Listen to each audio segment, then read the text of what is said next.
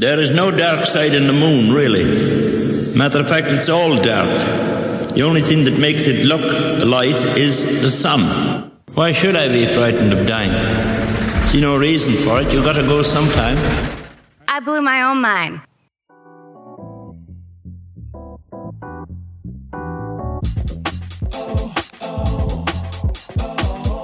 Oh, thank you for listening to Hog Story, where I'm wondering, after the collapse of society, who's going to build my roads? I'm Fletcher. And who's going to pick up those hitchhikers off those roads? I'm Carolyn Blaney.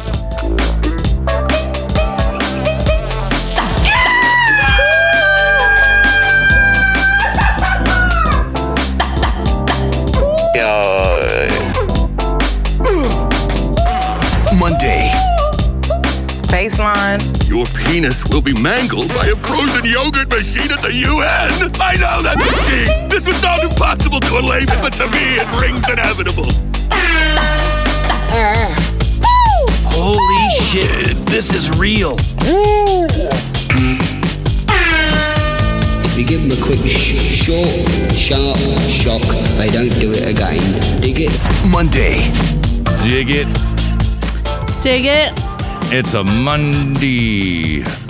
Monday. That's right. Yeah, it is. That's what it is. It's what it is. I saw it on the calendar. Said so right there. Monday. October 10th, 2022. And it's a Monday. Monday. Yep. It is. It's a Monday. It is. I call Hot Fudge Monday. That's right.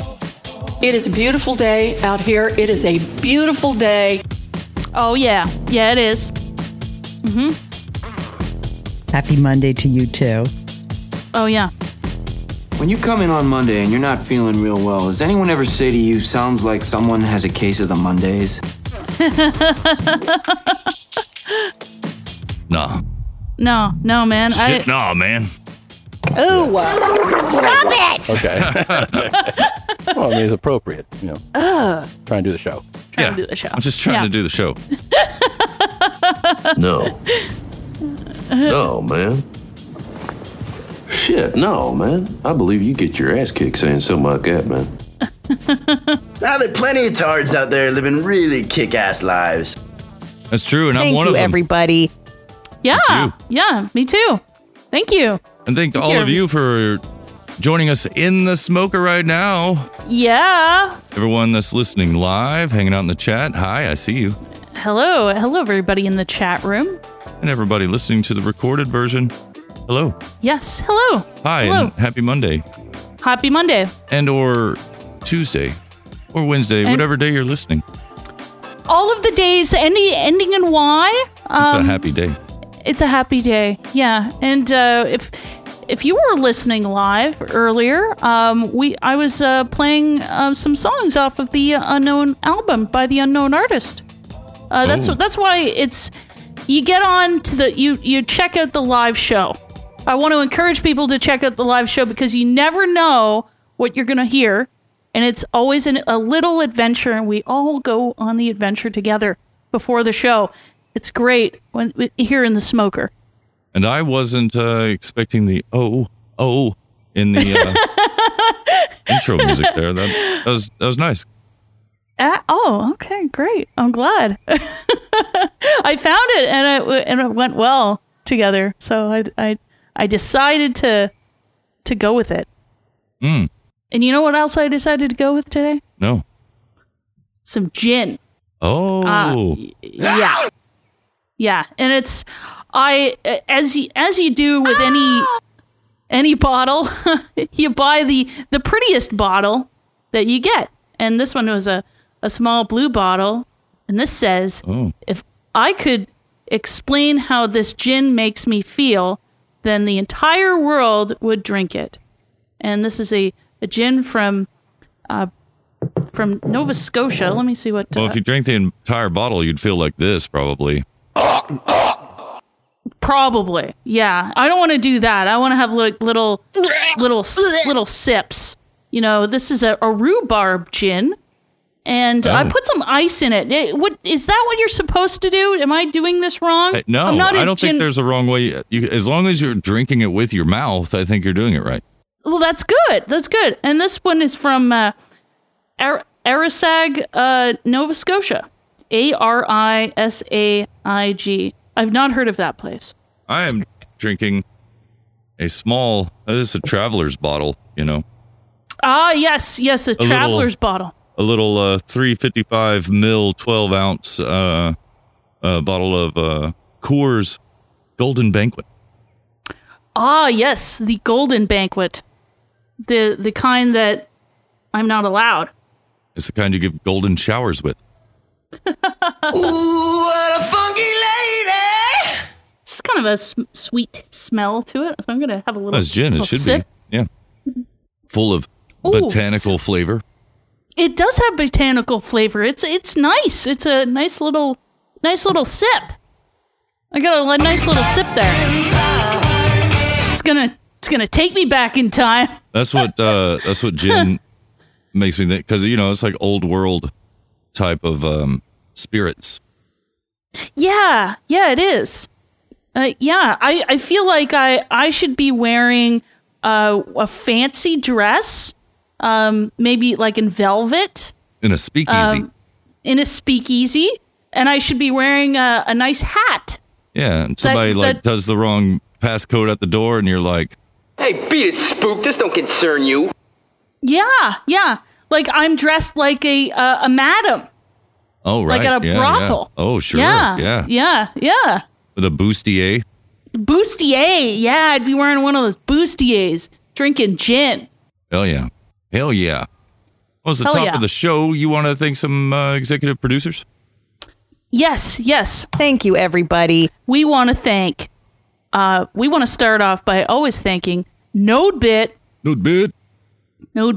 If you're listening live, it is all thanks to NodeBit. He runs the server for Hog Story in the chat, in the IRC chat. If you see a bot called Chad, that is all thanks to NodeBit. Chad does the karma, the weather, also the Twitter search. There's an FML or Fuck My Life feature where you can read little stories from FML as well as. Oh, it's on Reddit. Oh, okay. I didn't realize where that was coming from, but you learn so much. Anyway, there's also other features like Trailer Park Boys quotes, so you can quote Ricky, Ricky, and then Chad will spit out a quote from Ricky from Trailer Park Boys. Pretty cool. I'm not sure if he's doing all that right now. I think Chad is a bit under the weather. I've noticed that. Yeah. The Hog Story was down, so I couldn't see the titles of the track or how many people were listening, but that's okay. I was able to actually. I think anybody who was listening to it on their streaming service could see what the song was called. Stacy as well relays the boostergrams, as well as if you are in Discord and you want, and that's your flavor, we will see all of your messages on Discord. So right here on IRC, and that's all thanks to NodeBit. We also want to thank Void Zero for helping us get this show up off the ground a lot sooner than we ever would have hoped. Hog Story is entering our 5th year of this show. I think we're in it now. You guys. We're in it to win it. We're in it to win it. It's super cool. We want to always thank you, and also just thank everybody for calling in, leaving us voicemails, all the support we get from you. We do enjoy doing this show, and it would not be the show without any of you. So thank you, and if you want to, we do have a couple of boostergrams that I did see come in. Yeah, let me get to the PayPals first. Oh, let's get to the PayPals first. Yeah. I also wanted to mention I did get some books from Baron Spud the Mighty.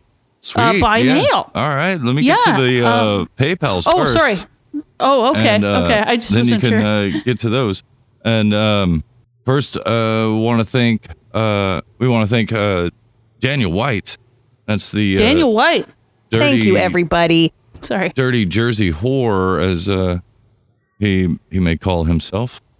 I had a clip, because he has pledged $20. That's right. Oh, wonderful. Thank you. That's his monthly donation, so there was no note. Another monthly donation came in from Sharky. Thank you, Sharky. 5 Hoggaroos. Oh, very nice. Thank you. And also Ned, he came in with 15 Hoggaroos. Oh, very cool.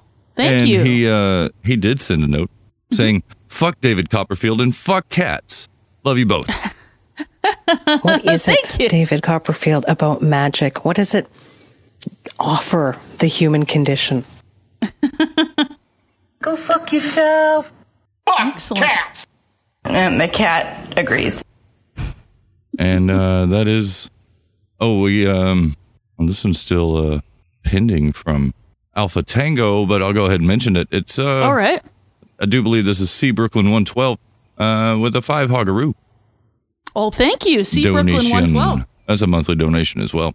Thank you for those monthly donations. They all help. They help pay the internet bill. Oh, and I want to thank Baron Spud the Mighty. I know you do too.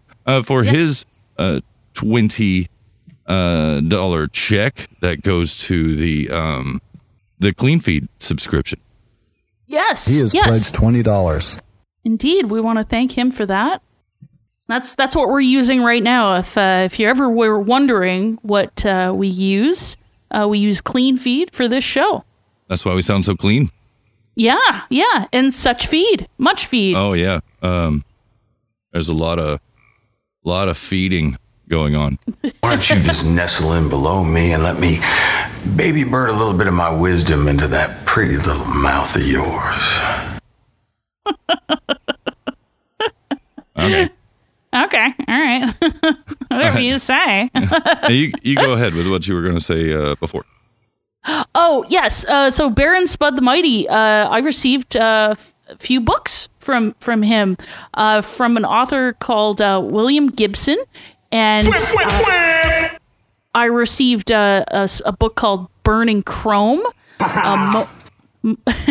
Mona Lisa Overdrive, and Count Zero. I think I got the same books. Cool.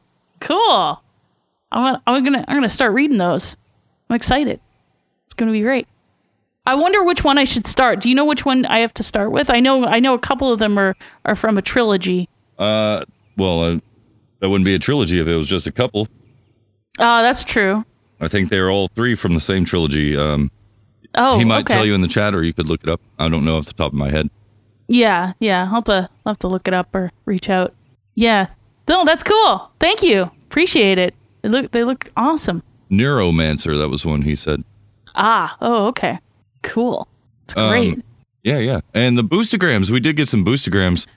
We did. Before the show and a few days ago. Yes. Yes. You scroll up and see where that started. I think it started October 7th.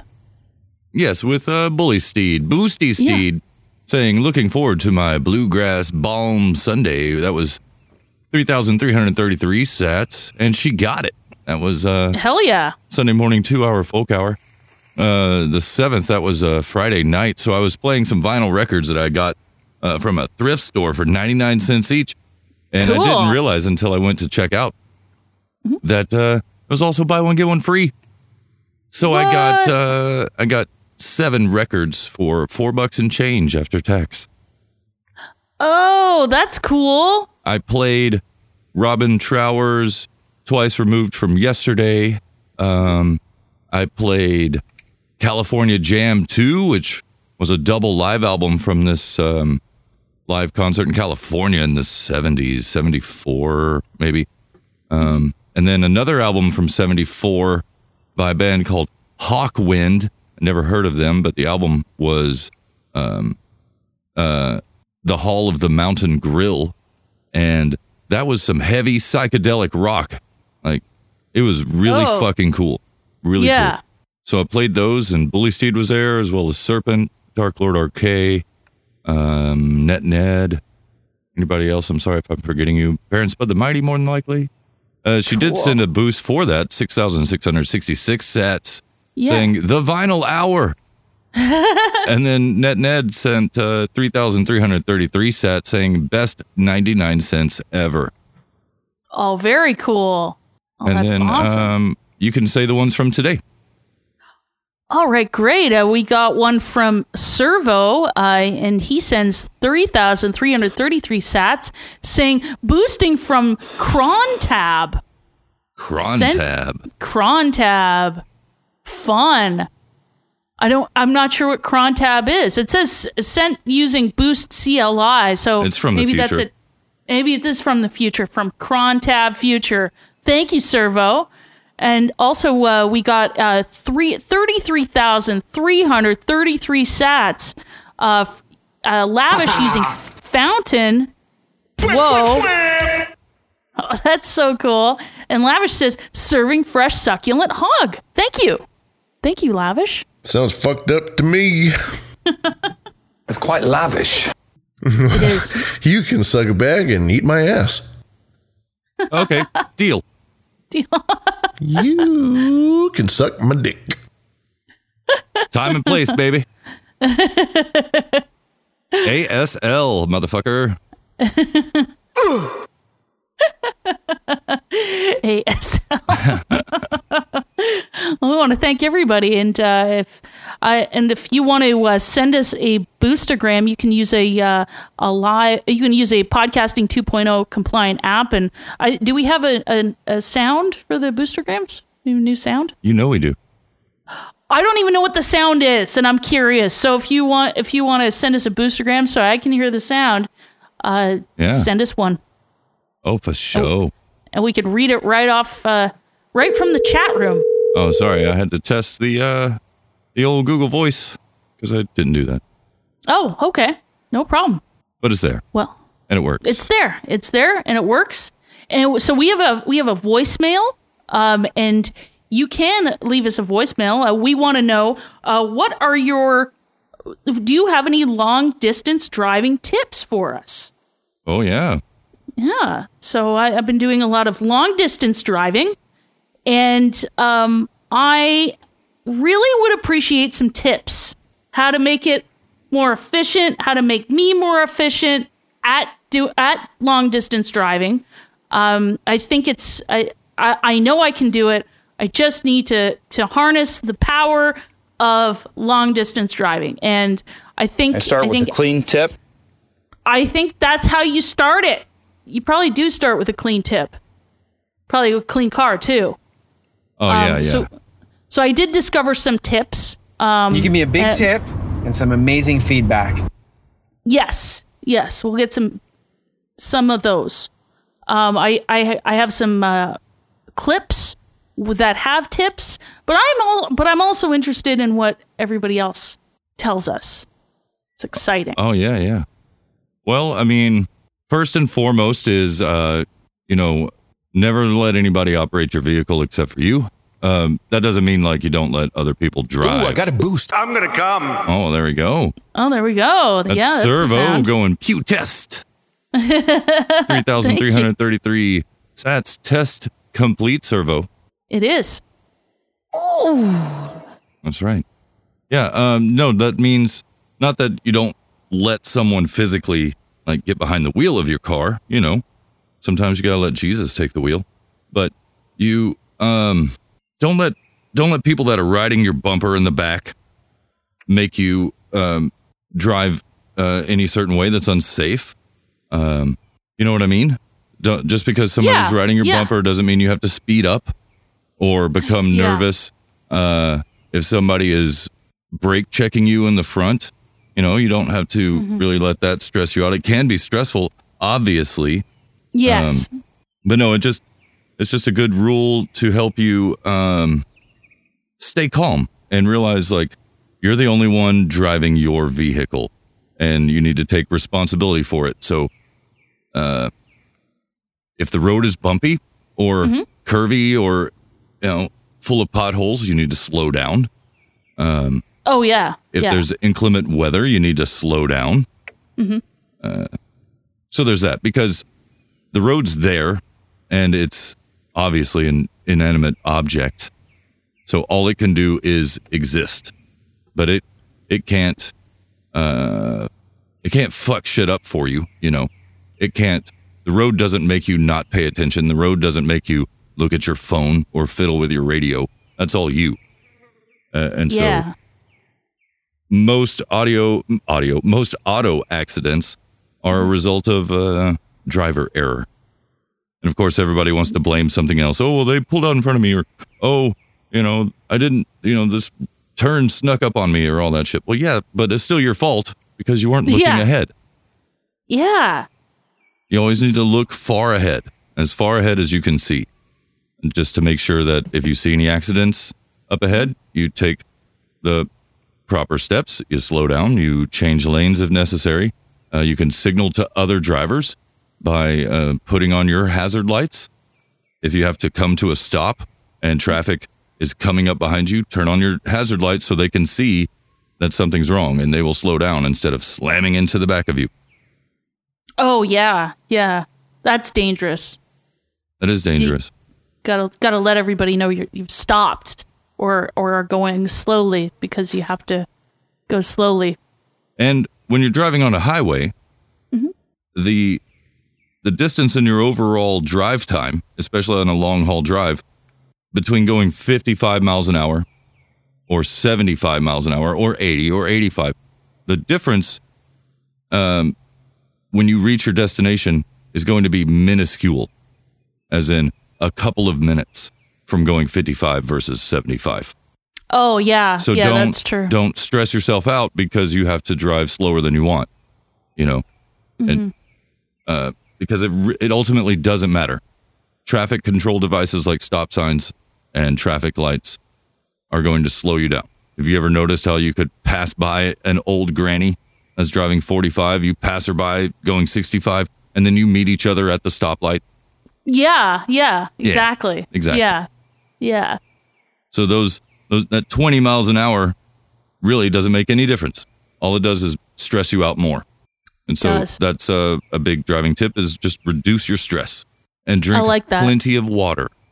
Oh, yeah. Because your body's a machine and it only uses one type of lubricant in that machine, and that's water. Gatorade's bullshit. Ultimately, coffee and caffeine drinks are bullshit.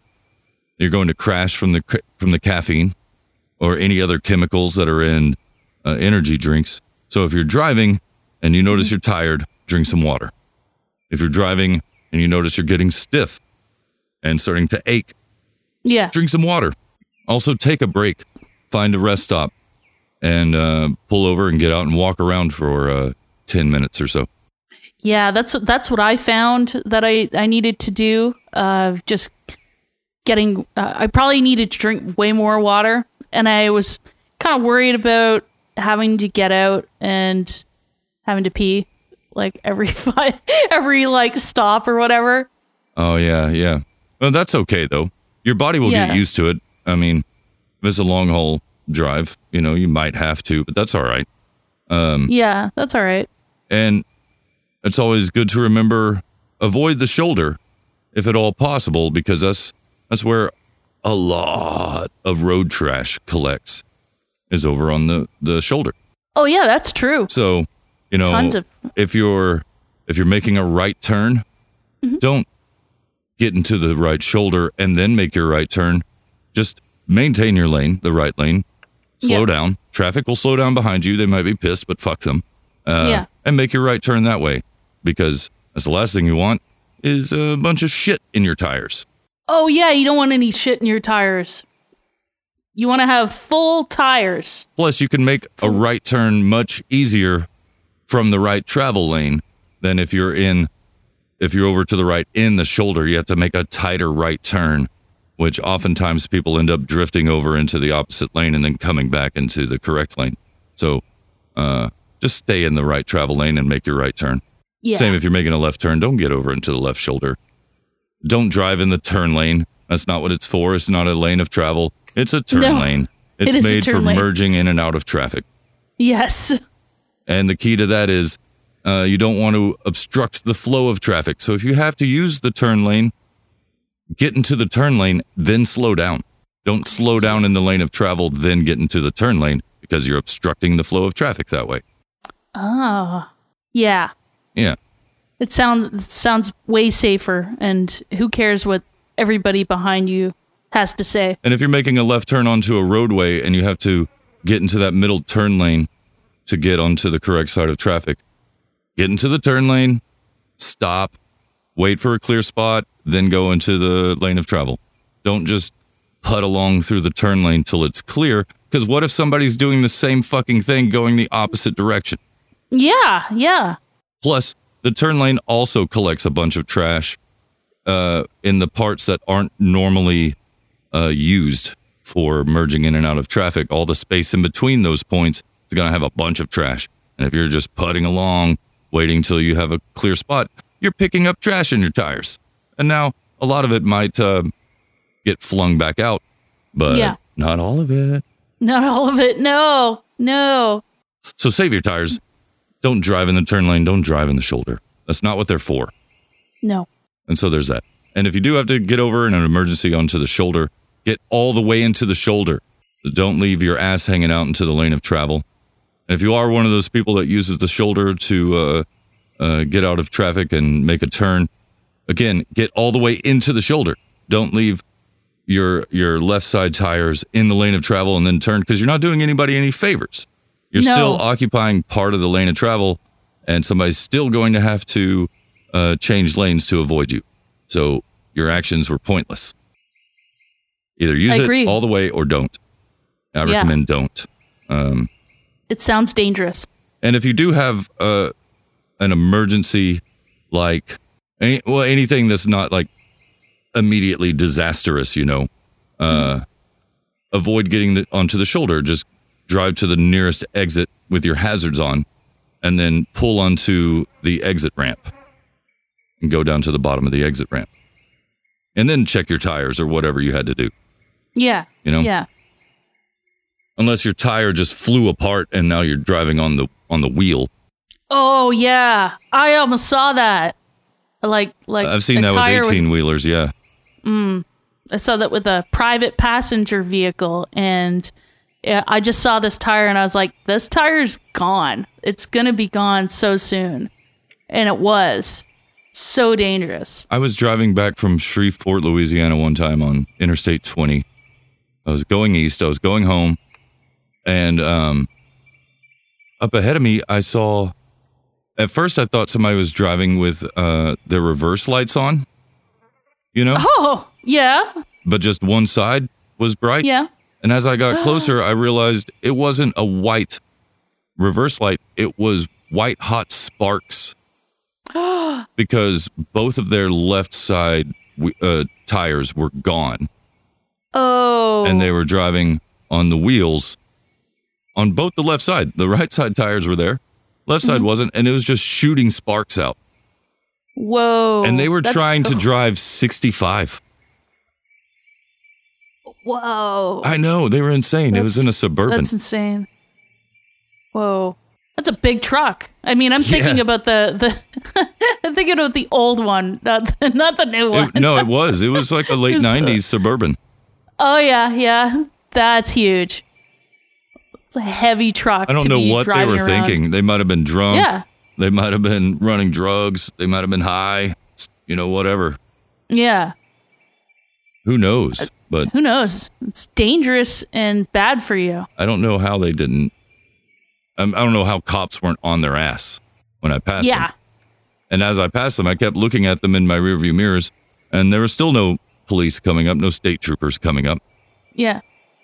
So yeah. Huh. Who knows? I wonder what their story was. Yeah. Maybe they didn't hear it. They're like blasting the music. How do you Even not if you didn't hear it, how'd you not feel it? Your car is slumping to the left. Yeah. And probably pulling really hard to the left. Yeah. Ugh. But it's always good to check your fluids and your tire pressure, too, before you go on long trips. Oh, yes. Know what your tire pressure is going to be. It's right there on the inside door, your driver's side door. Oh, it's in that label. Oh, okay. Oh, okay. Should be, unless some jackhole tore it off. No, it's still there. Even still, part of it was torn. But okay. I hope it wasn't. Well, it should also be in your driver's manual. In your car's when I got operation manual. When I got the car, it didn't come with an operation manual. I had to get it online. Oh yeah. Yeah. That's all right. Yeah, it's all right. I mean, it's good that the internet has it. But it would have been nice if that was left in the car. And yeah, Ice Cube Soup's right. That is a range, because in warmer weather, your tire pressure is going to increase, and cooler weather is going to decrease. And it is always good to carry a tire gauge, like C. Brooklyn said. Oh, yeah. I always keep one on the inside of my driver's side door. Oh, that's a good idea. Even though my car has a sensor to tell you the tire pressure, you don't trust that shit. No. I'm sure those sensors always can be pretty wonky. Well, they'll corrode too from the water that collects inside air compressors. Ah, that's true. It'll corrode those sensors. So it's always good to have a working tire pressure gauge. Yeah, that's true. Yeah. And having a visual and actually going out and looking around your car. See how does everything look? Does the tire look like has air in it? Do you hear the obvious hissing of your tire? Are you thinking to yourself, are there snakes inside my tire? Oh no, not snakes in my tire. Or not is it again. leaking air? It's probably leaking air. I'm going out on a limb here, and I'm going to say that snakes inside of your tires is a rare occurrence. Okay, that's good. I was worried that I was going to have snakes in my tires. That would be so wacky if there was a snake in my... Snakes in my tires sounds like a Guns N' Roses song for some reason. It does. It sounds like a great song title. I got snakes in my tires. I got snakes in my tire. Wow. Ow, snakes in my tire. Snakes in my tire. Yeah.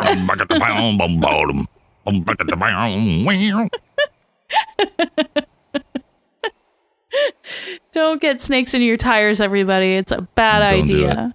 Don't do it. You want to listen to a voicemail? He moved the voicemail! Ah, Will. I wonder if somebody calls my mama a whore. Is she? Call 911.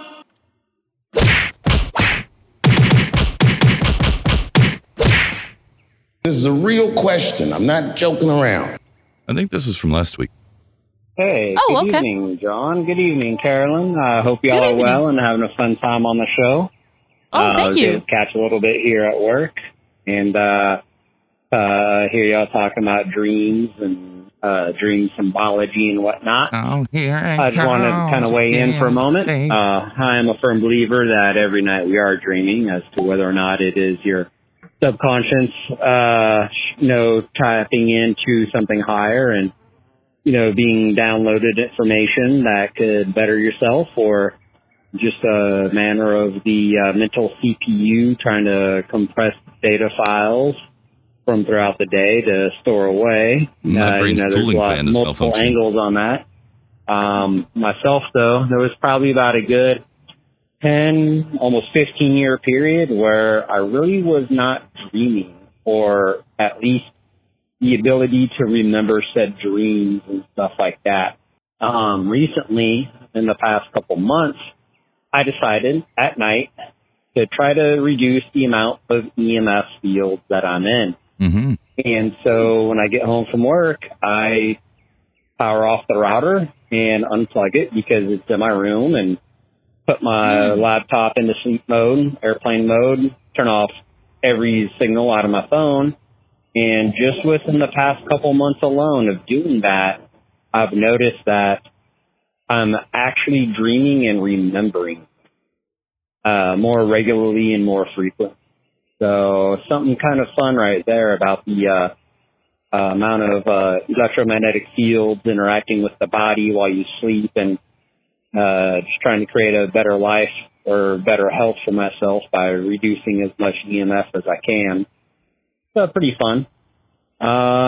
Strangest dream I had recently, though. I flew out to my hometown in Southern California and got off the plane in LAX, heard my name get called. I turned around, didn't see anybody there, looked forward, and I was in the airport in Paris. I start walking around Paris. A few people around, not really identifiable, no one in my range. I hear my name called. I turn around, look, turn back around, and I'm in another city. And it happened about 5 or 6 times of hearing something like my name being called, something going way off in the background. I'd turn around, and I would be in a completely different city than I was before upon looking forward again. Crazy! Hope y'all have a great night. Take care. Enjoy the fall weather. Love you guys. Can't wait to, looking forward to listening to the whole show tomorrow. In the smoker, everybody. Peace. In the smoker, Laren. Thank you, Laren. Thank you for the call. I am my ancestors' wet dream. It was great, great idea to turn off your router and turn off all the electromagnetic stuff out there, and not sleeping in your bed with your phone next to you. I find that helps. Oh yeah, and that's what JCD was talking about, something similar on. Yes, he was. When he was on that device where it's for your router. Oh, excuse me, for your router? Yes. I can't remember what it is off the top of my head, though. And I had forgotten. I knew there was something that I was wanting to ask him, and that was what he thought about my idea of a tuned Faraday cage for your house. What is a Faraday cage? What is that? It's copper mesh that's grounded. You can either put that on the inside of a box, and everything inside that box is protected by that copper mesh, and won't get hit by electromagnetic radiation. So, anything along that frequency range of EMF, so radio, microwave, onto the higher shit that would normally fry your electronics. If it's grounded, the copper mesh takes those signals and sends them to ground instead of letting them pass through. You can do it in a box, a chest. You can do it in an entire building. Huh. And my idea was we know, it's public information, the frequencies they use for cell phone communication, those microwave frequency ranges, as well as UHF and VHF, which is ultra high frequency and very high frequency. We know those frequency ranges. So if you were to take a frequency generator, which you can find ones that operate in those high frequency ranges, like gigahertz ranges. Yeah. You hook it up to your Faraday cage, pump that signal through the cage, but you flip it 180 degrees out of phase, and it's like a noise canceling device. So you can filter out just those frequencies. Cool. You know, if you don't want 5G coming into your home or whatever. Yeah. That sounds so handy. In theory, yeah. I'm not fully versed in that type of microwave communication shit, so I don't know what phase these frequencies are running at, you know. Yeah. So it might not work at all. It might boost them. And you don't have a Faraday cage, you have a microwave signal booster. Yeah. Which is the opposite of what we want. Yeah, it does sound like the opposite. Do we have more voicemails? Do you want to listen to another one? What if I told you no? I wouldn't be being truthful then. Well, leave me with a voicemail. Oh, I will. Hey, what's up, Hog? Oh, it's Laren again. Darren. Hey. I'm really enough this time for that say it on the show. That's on my call, dog. Oh, dear. Oh, DeVoe. Oh, man. So you guys want to do a road trip, right? You want Yes. to stay awake on the road trip? Oh, man, dude. If you're going to be road tripping with somebody, make sure they're good in a car. Mm. Yeah, Ah, nothing yes. worse than being, like, locked up in a car or truck or whatever you're driving with someone who, like, doesn't like to talk or doesn't add to the weight of a situation or has the attitude or doesn't like being on the road, you know? Yeah, so if you're going to be road tripping with somebody else, make sure there's good company to road trip with. Yeah. If you're doing it on your own, man, I say coffee. Coffee, okay. Yeah, coffee. Yeah. And some good ass music. Something that'll just like get you hyped up, keep you awake, you know. Something that'll just get you like playing drums on the steering wheel and stuff. Yeah. Don't you know like some sleepy down tempo like, oh, we got Mozart. So no Radiohead. You know, Fifth Symphony, blah blah blah. You know, something that'll like pull you out. Inya. Yeah. Relaxed NPR. You're gonna, you know, be getting all road high while you're road tripping. Make sure it's a good sativa, something that's like that keeps you up kind of strain. No, you don't need no sleepy time, keep you glued in your couch. No, you don't. Kind of strain if you know, you want a hot box or whip. Yeah, those are my suggestions. Those are my thoughts. Have a great time in the smoker hog. Love y'all. You. Woo! Thanks, Laren. Thanks, Laren. Thank you. I like those tips. It's especially I'm not driving with anybody, but it is important to drive with someone that enjoys the trip as well, and will join in sing-alongs. Now, do you like singing in the car? It depends on the situation. If I don't need to be distracted, then no. Okay. But if it's a place I'm familiar with, or it's just easy flat driving, then yes. Yeah. Oh yeah. Okay. That's a good way to keep morale up and all that. Get a good sing-along going, and you know, maybe playing some show tunes. No show tunes. Not at all? Or duets? You want to do a little duet? No. None of that. Unless I was planning on murdering someone, then I would play some show tunes. You play show tunes? Yeah. Matchmaker, make me a match, and then fucking dead.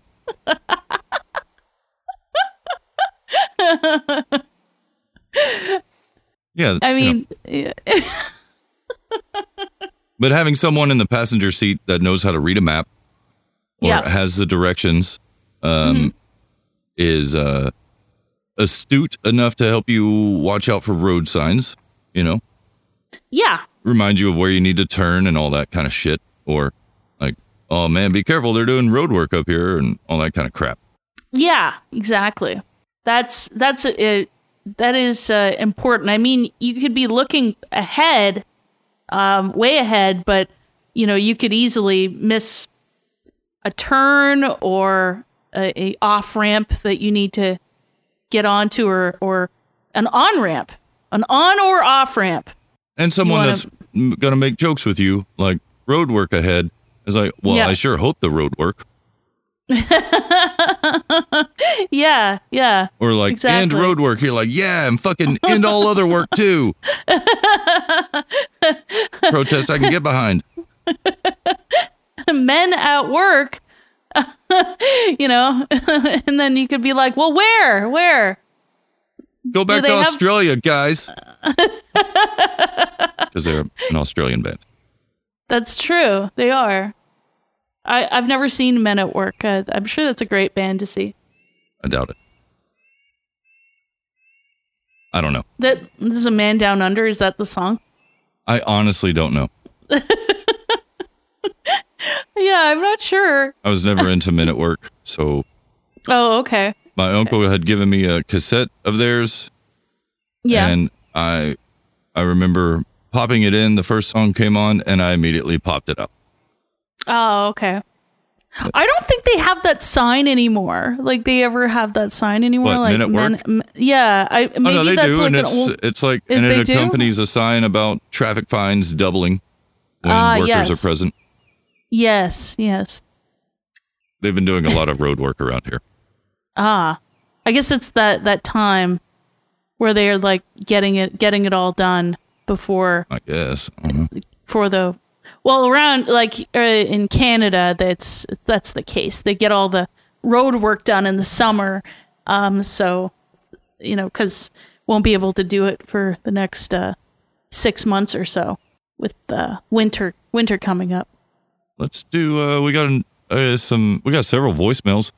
If you let's do another one. Voicemails? Yeah. Well, hit me with a voicemail. Pick up the phone. Give them a call. Yeah, give us a call. 430-201-4841. Now let's pose a question that's closer to home. Yeah. Yeah. Driving what tips. Travel tips. That sort of thing. Travel tips. Yes. 430-201-4841. Joe Biden said come. And most of them come with a phone number. I literally can pick up a cell phone with my toes, dial. Adorable. Hoo-yah! Wham! Hi, this is Sir Truck Driver. Hey. Saw a dude on Mastodon there from Sir Christopher Battles. All right. About travel tips. Yes. Simple travel tip. Make sure you know where you're going. Yeah. Oh, yeah. Gotta have an address. One of the more important things, especially with the upcoming winter, yes. Check the weather. If you're going to be traveling across the north, you want to know whether there's bad weather coming. Plan your fuel stops. You don't want to get somewhere and find out that there's no fuel. Especially if you're traveling in the western states where it can be 100 miles between fuel stops, and you got a quarter of a tank of gas, and you get somewhere and they haven't had a recent fill up since 1978. So you got to make sure that the gas that you're getting is a good place. Get a modern facility. Don't pick the old places. Can't really think of anything else. Make sure you have toll money. I'm on the Oklahoma tollway right now. So you got to make sure you got to have toll money if you don't have a toll tag. Toll tags are nice. That's pretty much about it. Well, look forward to hearing you guys' show later on tonight. Y'all have a good day. In the morning. Bye. Well, thanks, Sir Truck Driver. Yeah, thank you, Sir Truck Driver. Those are some great tips. And so would you blame the gas prices? Is that because of this conflict in Ukraine, or? Oh, sorry, that was not the clip I wanted. My bad. Those were some great tips, especially the tolls, because sometimes they'll oftentimes a lot of places they'll just take a photo of your driver's or your license plate, and then they'll mail you a bill and to where your plate is registered. Well, usually it's a government issued thing, so it's more formal. They're going to mail you a William. Yes. Give yourself a jazz thingy. I don't have it right. Oh, don't mind if I do. There you go. Thank you. Does it run like on regular unleaded gasoline? Unfortunately, no. It requires something with a little more kick. Plutonium. See, I never thought about you could go to a gas station that would give you bad gas. I mean, I've heard of food that could give you bad gas. Yeah. But, usually not it's the food at a gas station. That's why they call it a gas station. Past gas. That's true. I mean, I was gonna tell you to give yourself another jazz thingy, but oh wait, I'll do this. Jazz hands. I'll give you this one. Flatulence. There you go. Oh, okay. Get that one. It's more formal, There's Shanetta. Yeah, those are some great and of course the weather. You want to check the weather. Mm-hmm. That's important. because visibility is important. Like I mean, I've driven through like snowstorms and like rainstorms because I just live dangerously like that, as you do, and it's good practice, just in case you have to drive through that. You don't know about the 100-year storm? No, I just said that. Well, you better learn about it, because they say it's coming. They don't know when, but it's coming. Well, they say I have winter tires on, and then I get all this extra confidence. It's this insane amount of confidence. Oh, yeah. I think that's a part of it. If that didn't exist, maybe I wouldn't be doing that. Just tell yourself they're not winter tires; they're death tires.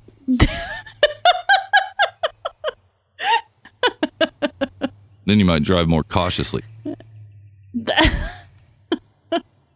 Yeah, that's true. It's really, really funny. It's not that funny. Death tires. No, I don't want to. Ma'am, more Hot Pockets. But thank you, Sir Truck Driver. You said we had more voicemails. We do, but we don't want to blow our voicemail load all at once.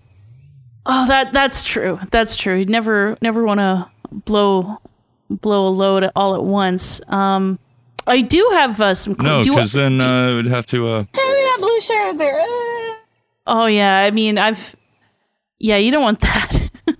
Especially in the eye. You start screaming like that, it's no good. Yeah, exactly. Well, I do have some clips, or do you have clips? I don't know. Do you have clips? I got clips. I don't want to assume that they are related to travel. In a way, because it's about the energy sources we use when it comes to traveling. Okay. And this is taken from an older video from the 60s, the late 60s. So I found this on Periscope Films on YouTube. Yeah. No secret, I'm a fan of that channel. And they have posted some really informative stuff lately that kind of blew my mind, because it's stuff that's not talked about. And these videos are posted without commentary, So they're just sharing old archive footage, that's in the public domain now. But there was one, I didn't clip it because it really wasn't clippable, that was talking about NASA making satellites. Mind you, this is in the 60s, satellites that were powered by nuclear reactors using uranium. And everybody talks about how impractical it is to power things like that with nuclear energy. But these NASA satellites were generating electricity for the operation of the satellite with zero moving parts, meaning it was generating electricity with the uranium right there, all contained in a small unit the size of a car. And this was in the 60s. Now, why can't we do that shit now? Yeah, I you don't hear know. about nuclear reactors that eat their own waste, that instead of having to dispose of a fuel rod that still is 60% effective, it's not effective enough for a nuclear power station. But now they have those that get it way down to 10-20% of its effective use. And there's no reason to think we couldn't make it small enough to fit into a car, to contain it to where it's safe and it's not going to melt down and cause a disaster. But it was the same with these satellites. And that was very interesting. But the ones I did clip were also something that I was unaware of as far as the means to get these natural resources for energy production. And let me find where I start with these clips. Give me a second here. Okay. I want to say it's this one. Now, like I said, this is an old video. It's not from NASA. It's, I forget what the title of it was, but this intro clip should explain it. This was the world's first experiment using an atomic explosion for industrial purposes. This project of the Plowshare program received the name Gas Buggy. The place, New Mexico. Objective, to study the use of underground explosions in a gas-bearing formation to stimulate the flow and production of natural gas. What? So they're talking about fracking. Yeah. With nukes. Whoa. I'd never heard of that. I'd always heard about fracking where they pumped water with other liquids in there. Heavy, thick liquids like mud and sand and salts. That kind of shit. And, industrial waste to fracture the rock and help get out the oil or natural gas. I had never heard of, or blasting with dynamite. But I had never heard of them using nuclear explosions. Yeah. For fracking. No. So let's continue. So that was talking about the first one they did, Project Gas Buggy, and they'll talk more about it. In December 1967, a 26-kiloton nuclear device was detonated 4,240 feet underground. Cooperating on the project were the U.S. Atomic Energy Commission, the El Paso Natural Gas Company, the Bureau of Mines of the U.S. Department of the Interior, and technical direction came from the University of California's Lawrence Radiation Laboratory. The gas buggy experiment showed that the nuclear detonation vaporized the surrounding rock, creating a giant cavity and fracturing the formation in all directions. In about 1 minute, the ceiling of the cavity collapsed, resulting in a rubble-filled chimney. Extensive fracturing through the gas-producing formation provided many new channels for the gas to flow to the wellbore. Estimates indicate that the gas flow was increased many times. In only a few months, Gas Buggy produced as much gas as nearby conventional wells had developed in years of production. Yeah, so it was supposedly cheaper than using nitroglycerin to... Yep, it sounds more dangerous. Well, maybe. It goes on. I don't know. It does. Okay. It goes on. If you are unaware of natural gas and how it's trapped in rocks, I have this one. Natural gas is found underground at depths ranging from a few hundred feet to several miles. To make natural gas available for consumption, a well has to be drilled to the rock formation containing the gas. These gas-bearing areas are often referred to as reservoirs, which leads some people to think that the natural gas, or oil, is gathered in caverns, but that is not the case. Natural gas occurs in rock that is frequently as solid as concrete. In this rock, the gas exists under tremendously high pressure in tiny spaces that may be invisible to the unaided eye. When a gas-bearing formation is tapped, the gas, under high pressure, flows to the well and rises to the surface. In some fields, the gas-bearing rock is highly porous, and the tiny channels between the pores permit a relatively free flow of the gas to the wellbore. However, great quantities of natural gas are also contained in very tight formations. The pathways connecting the spaces that hold the gas may be so narrow that the flow of gas is greatly reduced or cannot flow to the wellbore at all. Therefore, for many years, it was the practice to use nitroglycerin in these formations, detonating it to cause cracks to stimulate the flow of gas to the wellbore and increase the total amount of gas recovered. Yeah. Wow. So it's not just like in a open pocket. It's trapped within the rock, which is why you have to fracture it apart. Oh, I see. To help it escape.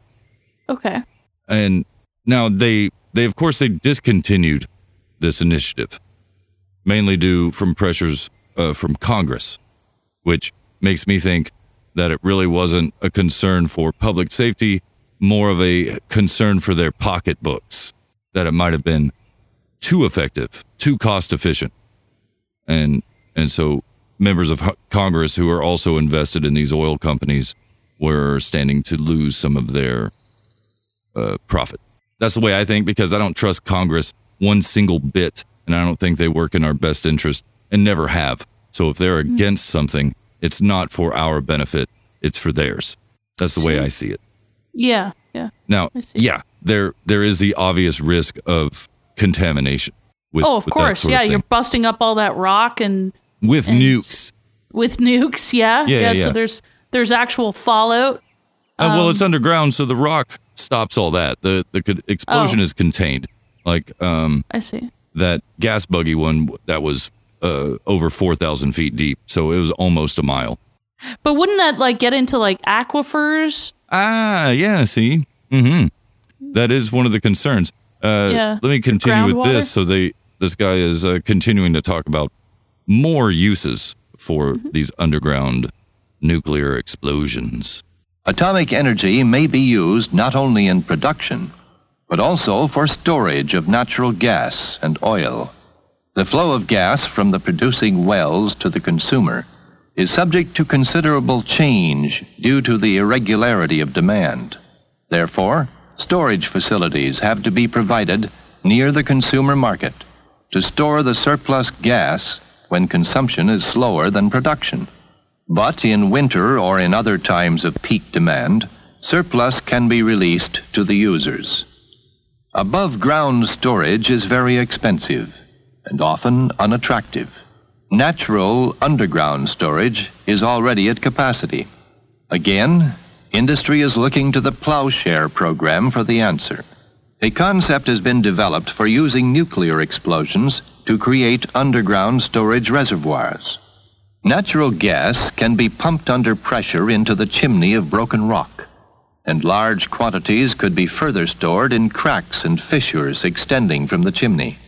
About 500 million cubic feet of gas could be stored under pressure in the void space created by a 25 kiloton explosion.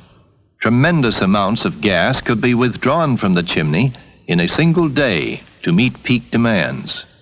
Enough to supply the heating requirements of thousands of homes and factories on the coldest day in winter. Okay, so there is that. But what do you do when that cavity is contaminated by nuclear radiation from the explosion? That I don't know. But one thing I found interesting was the other uses that they were proposing with it. Not just storing underground natural gas, but other things as well, like this. Crude oil and other petroleum products could also be stored in a cavity deep below the earth created by a nuclear explosion. Water, too, could be accumulated in similar cavities. What? And even wastes or harmful products could be safely disposed of deep underground in this way. That, I think, is the key. Waste. Yeah. Industrial waste. That sort of thing. Which is why they use it now for hydraulic fracking, because they got to dispose of it somehow. That's why oil companies won't disclose what their fracking material is made of, because it's all this bullshit from their factories that they don't know what to do with. Don't want to tell us what they're doing with it. We're pumping it underground. Like you said, what if you contaminate an aquifer? Don't worry about that, slave. Congress said it's safe and effective.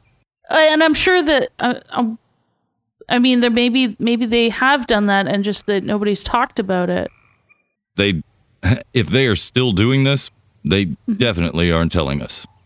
But to me, it does seem more effective for creating fractured wells or, fractured rock structure in order to have an effective well. If you're not concerned with the nuclear contamination of the resource that's coming out of that well. Like if it's never going to come in direct contact with people, then you don't have to worry about it, Yeah. But if you're storing things underground, like water, what are you going to use the water for if it's contaminated with nuclear radiation? That I don't understand, and they didn't address. The other thing they talked about was oil shale. And they they still have a problem with that, how to effectively extract the oil from the rock. And this was pretty informative. Again, even though it's from the 60s, it still has useful information in it. Oil shale, which does not contain liquid oil, is a most unusual soft rock that burns. When it is heated to about 700 degrees Fahrenheit, it decomposes into liquid oil, similar to petroleum, gas, and a coal-like residue. I was unaware of that. Oh. About burning the oil shale and how you can get this residue, this coal-like residue, straight up liquid oil and natural gas. And it's funny, they call it natural gas, so people nowadays are like, well, it's a clean solution against petroleum and fossil fuels. Guess what, jackholes? Natural gas is a petroleum product. It is, yeah. It is. So, fuck off with all that kind of shit, because it's the same process to extract the natural gas. Hate to burst your fucking bubble, but whatever. And then, here's more. This is obviously, we're still talking about nukes and effective means to extract what's useful from the shale. Other studies in the Plowshare program will investigate how underground nuclear explosions can make the use of oil shale possible. Conventional production methods of oil shale encompass two phases. First, the mining. Secondly, the retorting. That is, the heating to decompose the shale to extract the crude petroleum. The atomic technique would eliminate the costly mining and above-ground retorting. The nuclear plan is to first fragment the oil shale underground with an atomic explosion, and then to heat it, decompose it, in place, thousands of feet underground. The crude oil, which drips out from the heated shale, would then be pumped to the surface. This method may, at long last, permit the great energy locked in oil shale to be useful to man. See, that's interesting. With nukes, a lot of that work would all be done by the explosion itself. Ooh, I got a boost. I'm gonna come. Ooh. Ooh. Look at that. It's Bully Steed. Driving tip number 1. Use your turn signal to telegraph your intentions. In 2022, telepathy is extra. Thank you, Bully Steed. 3,333 sets. But yes, in that nuclear explosion with the oil shale, it does all the heavy lifting for you. You don't have to mine the shale, bring it up, and do the extraction above ground. Like put it in a factory, heat it up, get the oil out, get the gas out, and then dispose of the coal. The explosion does that to where then all you do, and we have these drilling techniques where you drill down and then you drill over and underneath the cavity the nuke created and just pump the oil out from the bottom and extract the gas out from the top. Huh. Yeah. Very interesting. So it takes a lot of the Takes a lot of the hard work out of it.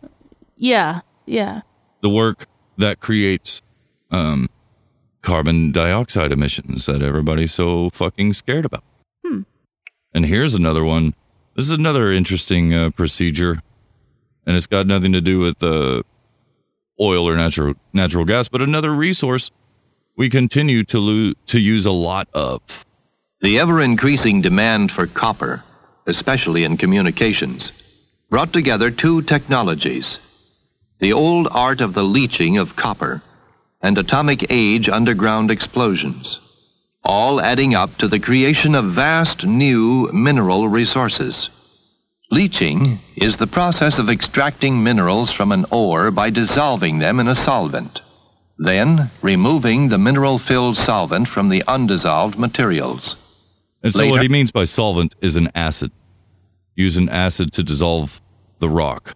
And the copper dissolves with it, but is part of this acid solution. And then you can chemically extract the copper from that acid solution and then spin it into wire or whatever you need to do. So I'll back it up. Keep playing. Minerals from an ore by dissolving them in a solvent, Then, removing the mineral-filled solvent from the undissolved materials. Later, the solvent is processed and the minerals are recovered. As the demand for copper and minerals increases, marginal mineral sources have to be used. The Plowshare program is pointing to a way to use marginal sources in its project Sloop, being developed in association with the Kennecott Copper Corporation. The first step is again the underground explosion. In a marginal copper ore body, the leaching would be performed underground. The ore is not brought to the surface. The leaching solvent runs through the broken ore, dissolving the copper. The copper-bearing solvent solution gathers at the bottom of the chimney of the fractured rock. This solution is pumped to the surface, where the copper is separated out of the solution. This nuclear technique may apply to a wide range of mineral resources in the future. Do you have some kind of graph, or I want to see it? I want to see what I'm looking at. For what? I guess, like, what he's describing? I don't know. Oh. Maybe I'm just, I don't know. I'm trying to picture how this works. That's where I'm at. Oh, okay. Well, it was kind of like with the oil shale. Whenever you fracture the rock, you pump the solvent down there, it dissolves the rock and the copper, and then you drill a borehole down beside the initial one that had the nuke. Okay. And it goes to the bottom side of that cavity and pumps out the liquid from the bottom and brings it to the surface. And so it kind of makes like a just like a U shape from one. Yeah, sort of. Yeah.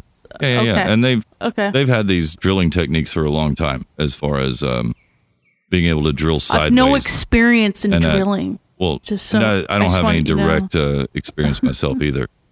Oh, okay. Other than, like, just sticking a drill up to the ground and being like, ha ha. Fuck you.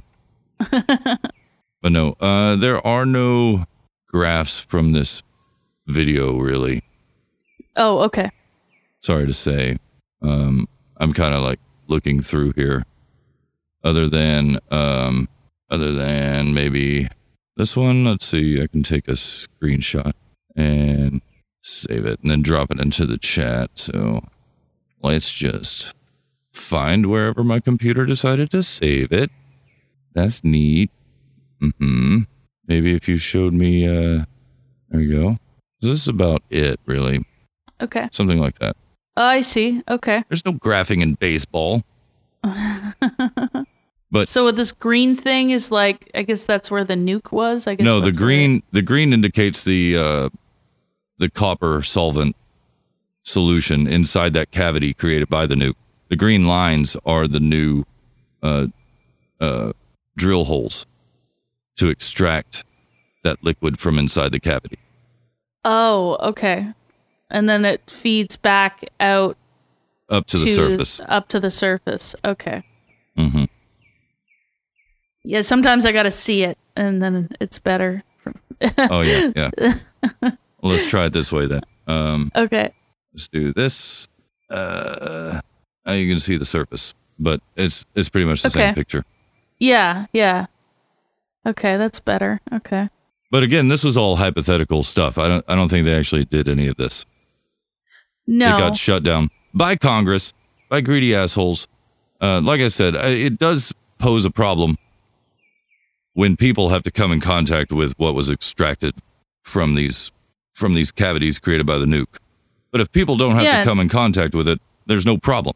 Well, I mean, how could they not really? Like, wouldn't it go out into the air and like? If none of it's all contained. Even in the 60s, we had a ton of things that were automated and self-contained. Yeah. Oh, okay. Yeah. Let's see. But they did talk about safety precautions. So here you go. Because these explosions produce radioactivity, safety precautions by radiation monitoring and analysis of weather conditions are assured before underground nuclear explosions are executed in areas where little damage to structures can occur from ground motion. Inasmuch as the explosions occur deep down in the earth, there is no release of radioactivity to the air. Thousands of feet of rock act as a protective shield.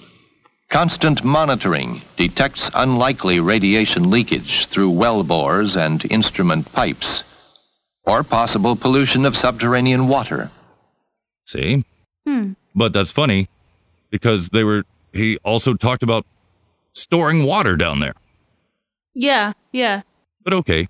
And part of what Congress had said when they wanted to stop, and they did stop this project, was the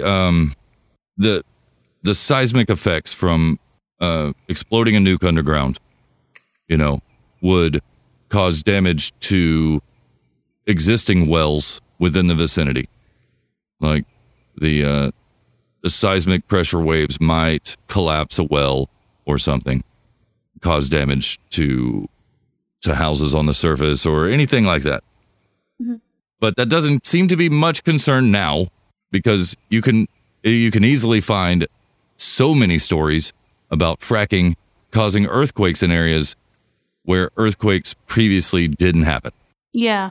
Yeah, or causing sinkholes, all sorts of stuff like that. So Congress isn't bitching anymore. Why? Oh, because they're profiting. That's why. And in this area that I live in, on average, you would have maybe 5 earthquakes a year, and all of them would be under 2 on the scale, the Richter scale. I don't know what the fuck the new scale they use means, but there's a new scale? Yeah, and it's been in place for a long time. And it's all like relative bullshit instead of actual like measurements. Okay. But in the days of the Richter scale, a 2, there's like no damage and you didn't feel it really. But we'd go on average from 5 earthquakes a year, and they were all small and unfelt.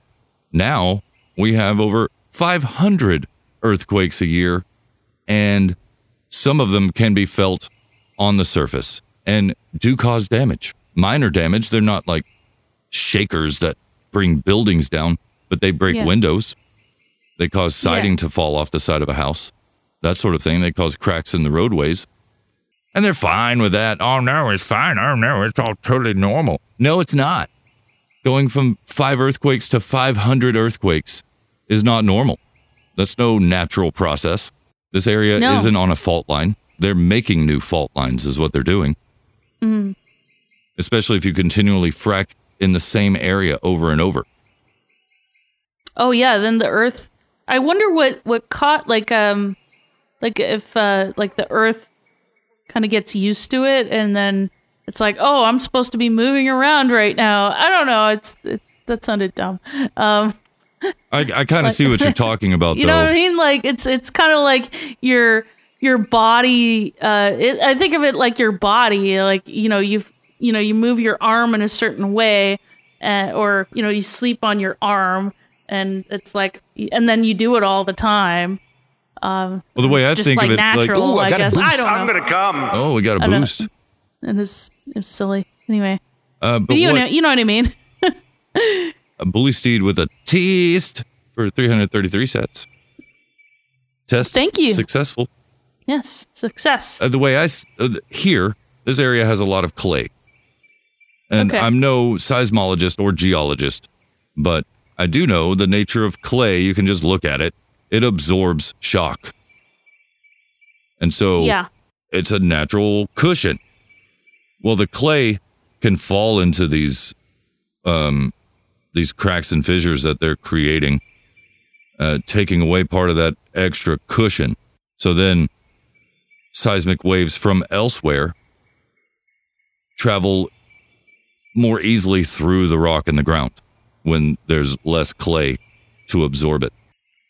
That's the way I'm thinking. I could be totally wrong because, like I said, I'm not a geologist or seismologist. Mm. But speaking of geology and geography, one last clip, and this was their... Ooh, I got a boost. I'm gonna come. Ooh. Dirty Jersey Whore came in. Yeah. With go the speed limit, use your damn turn indicators, put down your stupid phone. Y'all be good. It's 19,760 cents. Well, thank you, Dirty Jersey Horror. That's great. 1976, I'm guessing, is the point of that. Yeah. I like that. In the good old days. Now, this last clip, this was looking, I guess, farther into the future and like big plans with what they could do with nukes in the ground. Oh, yeah. In another part of the versatile Plowshare program, nuclear explosions, less deep underground, are conducted with similar attention to public safety.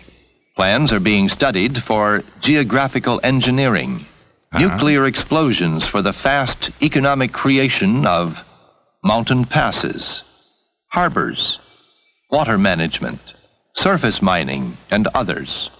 And perhaps even a new sea-level canal across Panama.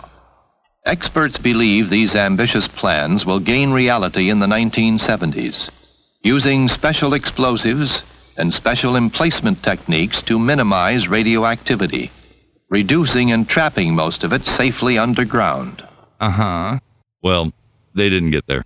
I thought that was interesting. Like, you're worried about water contamination, then you're talking about making fucking harbors?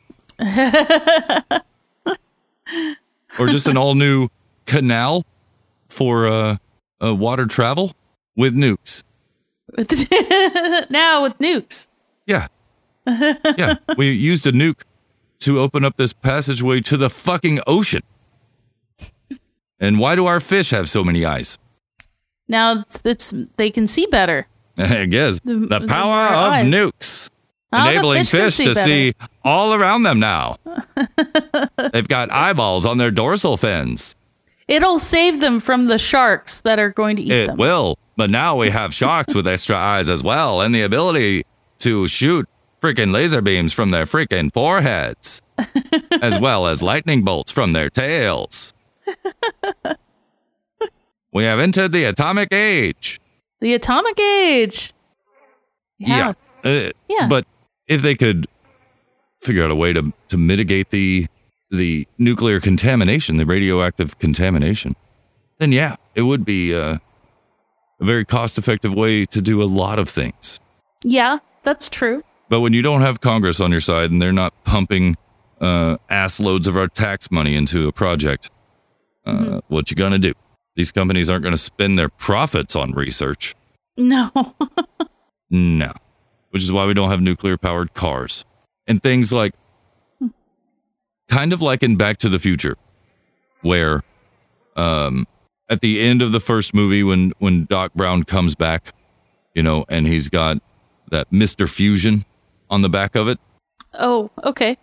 It was a joke, like the Mr. Coffee, It made instant coffee. It was like an instant nuclear fusion reactor, meaning it's slamming particles together to create the nuclear energy. Realistically, it would be a Mr. Fission, where it's pulling atoms apart and breaking that atomic bond is what's giving you the energy. And then you're left with just the waste product, which you can heat it up, fission it apart, until there's barely anything left other than the useless base elements. But it could all be contained. And what we use nuclear power for today is what we use water power for, hydraulic power, hydrodynamic power, I guess.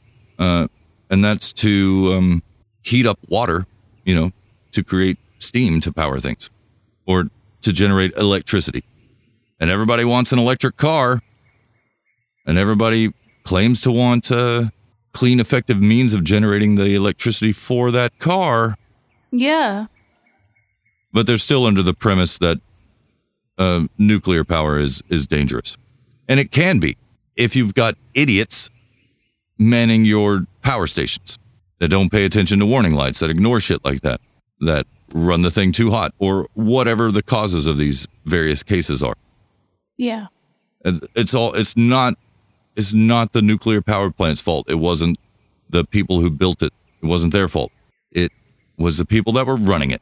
Those are the people that are at fault. That's why these disasters like Fukushima, 3 Mile Island, Chernobyl. That's why all that shit happened was user error. Yeah.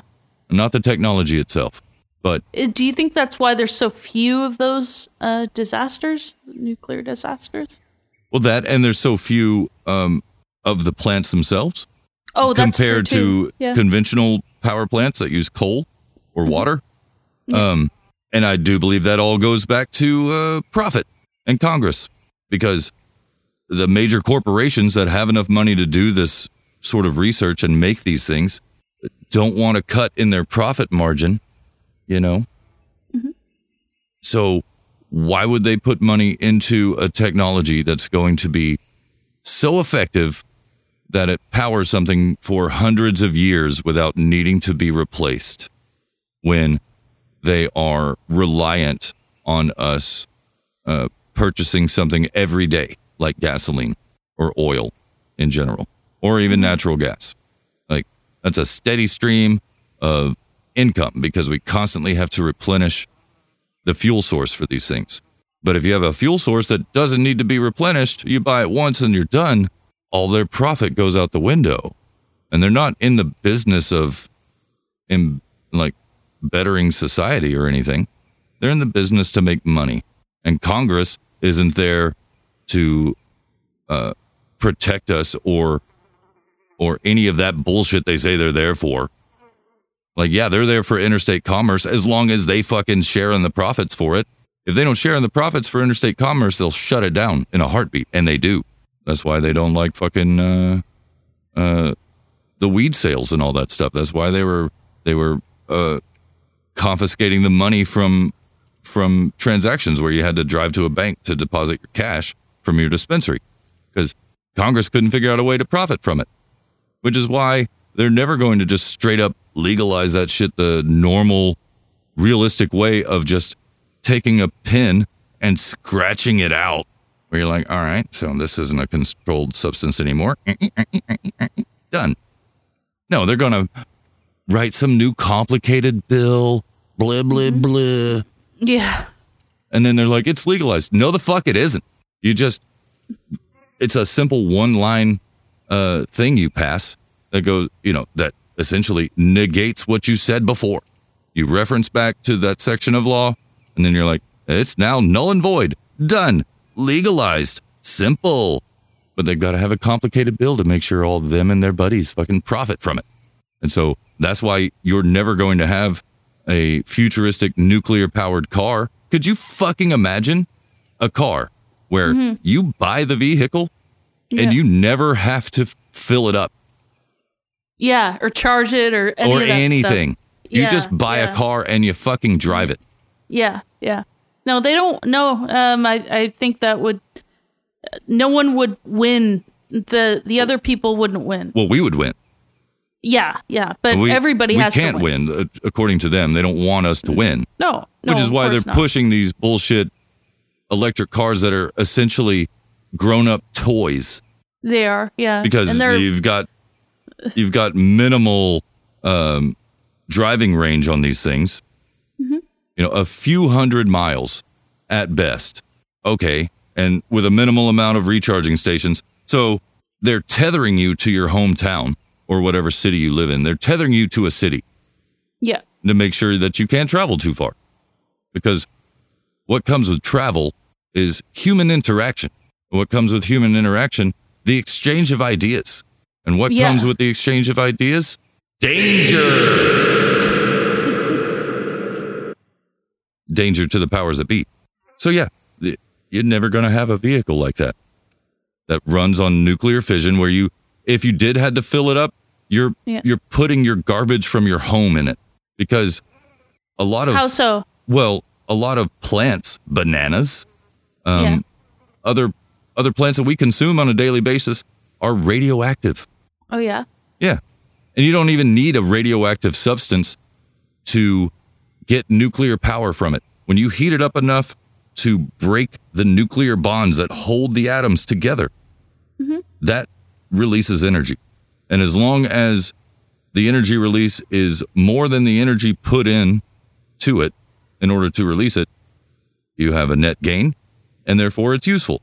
If we figured out a way to just break any old item down to break the nuclear bonds to release that energy. If we do that in an effective way, we have an effective fuel source. Yeah, could you imagine? You don't have to go to a dump. You don't have to fill up a fucking giant hole in the ground with all this trash. And they're saying, well, no, out of sight, out of mind, I'm doing my job. No. You put your trash in your fucking car's nuclear fission reactor, it burns it and creates energy to power your electric car.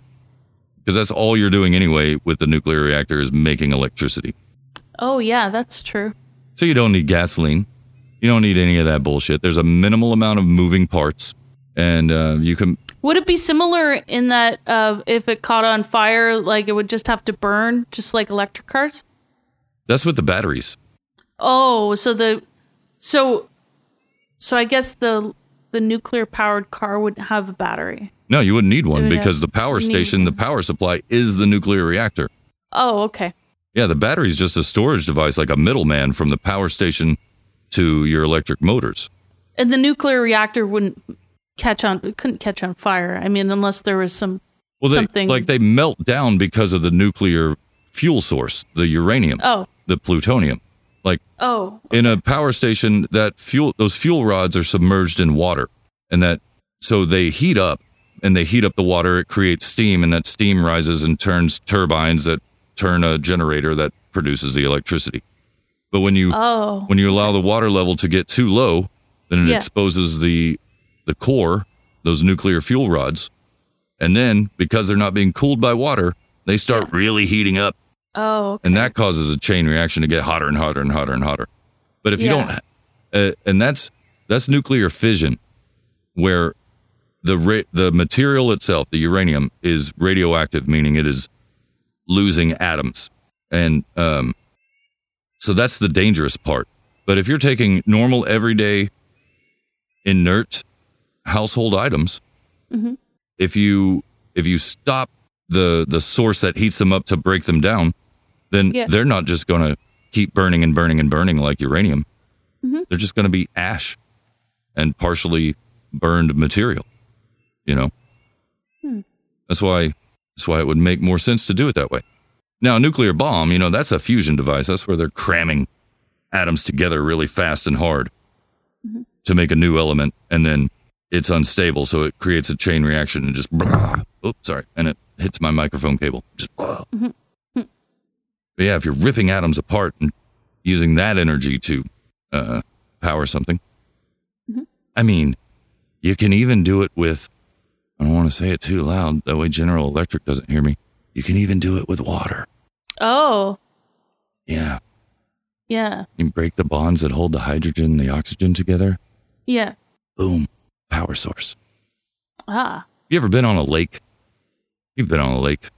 Yeah. You've been on a lake with high-speed watercraft? Yes. You know what a rooster tail is? That forms behind those high-speed watercraft? Oh, is that what that's called? Yeah, where it shoots that water up, it's like a rooster tail. It's like a big arc of water. Yeah. So if you notice, when they're at a low speed, there's nothing there. You get turbulence from the propeller and all that, but it's not shooting way up in the air. It only starts shooting up in the air after the boat goes a certain speed and the propeller spinning at a certain speed. And then suddenly, you get this rooster tail. But that's not caused from the turbulence of the boat, of the boat and the propeller. Yeah. That's caused from the propeller spinning so fast, it's breaking apart the water molecules. Oh. And that energy from the water molecules breaking apart is sending other water molecules out and up into the air. So you're seeing an example of how water can be used as a power source right there in everyday use. But don't pay too much attention to that, because you might start thinking, it could be easy and effective to turn water into a fuel source. Maybe I get a degree in some sort of science and make that happen. Maybe I wind up dead in an alley from a robbery, but the robber didn't steal any of my belongings and just murdered me. Maybe I suicide myself by shooting a .22 pistol twice into the back of my head. Well, don't do because that. Because I was trying to develop a means to make water a fuel source. Oh. Yeah, don't do that. Because I started paying attention and realized it might be easier than what they want us to think. It's so easy. So easy. Yeah, it's just like that book Everybody Harrison can do Bergeron. it. Don't think too hard or else they're going to send those high frequency sound waves out to distract you and make you stop thinking. We can't have you being smarter than everyone else around you, slave. No. We can't have you inventing something that empowers people and makes humanity better and actually stops polluting the earth and all that bullshit. Yeah. Because that's not profitable, dummy. What are you thinking? Yeah, really. No, you want customers for life, not one-time customers, dummy. God, you're so dumb. But anyway, rant complete.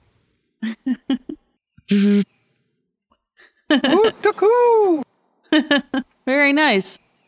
Well, I didn't realize that there was such a thing as, or an idea of nuclear cars. It could be. Powered cars. I mean, we can have any ideas we want. That's the crazy thing about having a brain that functions. You are free to use it. And for the moment, nobody can control your thoughts and keep you from imagining all sorts of possibilities. That's a good point. But hey, it's 9:17, and we want to give the guys at Behind the Schemes, that's Lavish and Booberry, Yeah. their much-deserved time on the No Agenda stream. We love those guys. Yeah, And we you love should those too. guys. Yeah, Booberry, Lavish, Booberry. Love your outfit. Oh, he is so fashionable, that motherfucker. I wore my Behind the Scheme shirt the other day. Yeah. Oh, I love it. I love it.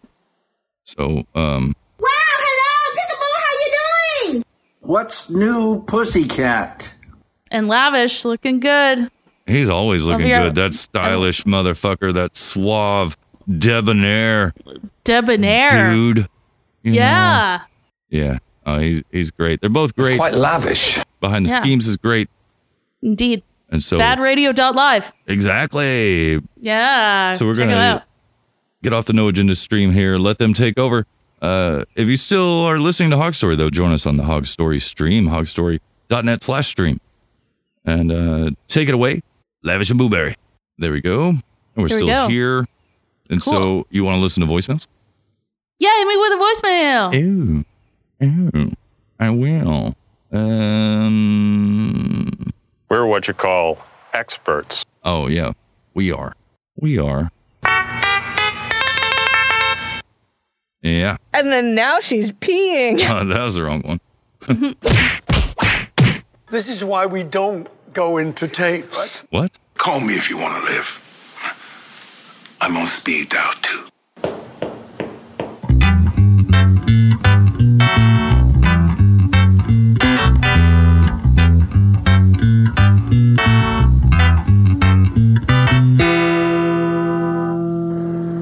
Hi, Hogs. Hey.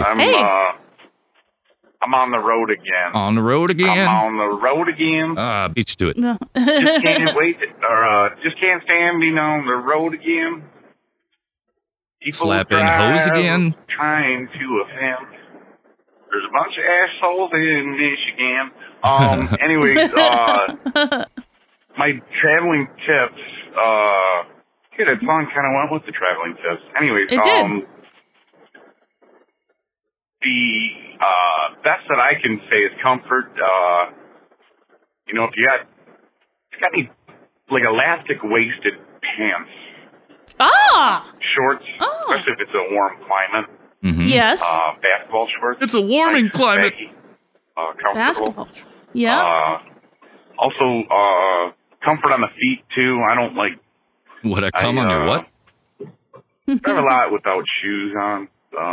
That's a good point. Like comfortable shoes? Not technically locally, but I drive a lot long distance. I'll take the shoes off. So a lot of times in the summer, I wear flip flops on those long traveling trips. I did last week. Went to my nephew's wedding. We did like 500 miles across Michigan traveling. So get to know your cruise control if you're pretty certain all cars have cruise control by now. Oh yeah, cruise control is great. Get to know it because it's enjoyable. And you know, you can accelerate and decelerate all with the push of a button right there. Once you get used to it, because sometimes they're weird. You go and hit the accelerate and things like that, takes off like party. Does it just highway. like that? So just get to know your cruise control. I think it saves you gas too, because you're like not accelerating, decelerating, all that, and it keeps going up and down hills. So yeah, cruise control, comfort, flip flops. Yeah, in the smoker. I like those ideas. I never. I don't like wearing like flip flops or like open toed shoes when I'm driving. Like I don't know why. You like that? Oh yeah, no, I do. Driving? I wear flip flops all the time when it's nice outside. I do not care. I like it, and I've always heard like, oh, you're not supposed to drive barefoot. It's illegal to drive barefoot. It's not. It is legal in all 50 states to drive barefoot. Mm-hmm. I guess it's just a comfort thing. I don't know. I don't know if it's like, I never thought of it like legal or not. I kind of, I mean, it's not like I haven't driven with like open toed shoes before, but I just don't, I don't get comfortable. Like I need to wear like really shoes. Well, if you have like high heels or heavy boots or anything like that, it's actually better to take them off before you start driving. And just drive in your socks. The thing that's dangerous is when you take off your shoes and you leave them there in your driver's side floorboard. Oh yeah, then that's silly. Don't do that. Yeah, because they're going to get caught under your pedals. Yeah, you don't want them caught under your pedals. Yeah, it's not a good idea. So, no. But thanks, NetNet. It is important to be comfortable when you're driving. Yeah, I like the pants idea. That's you wear basketball shorts.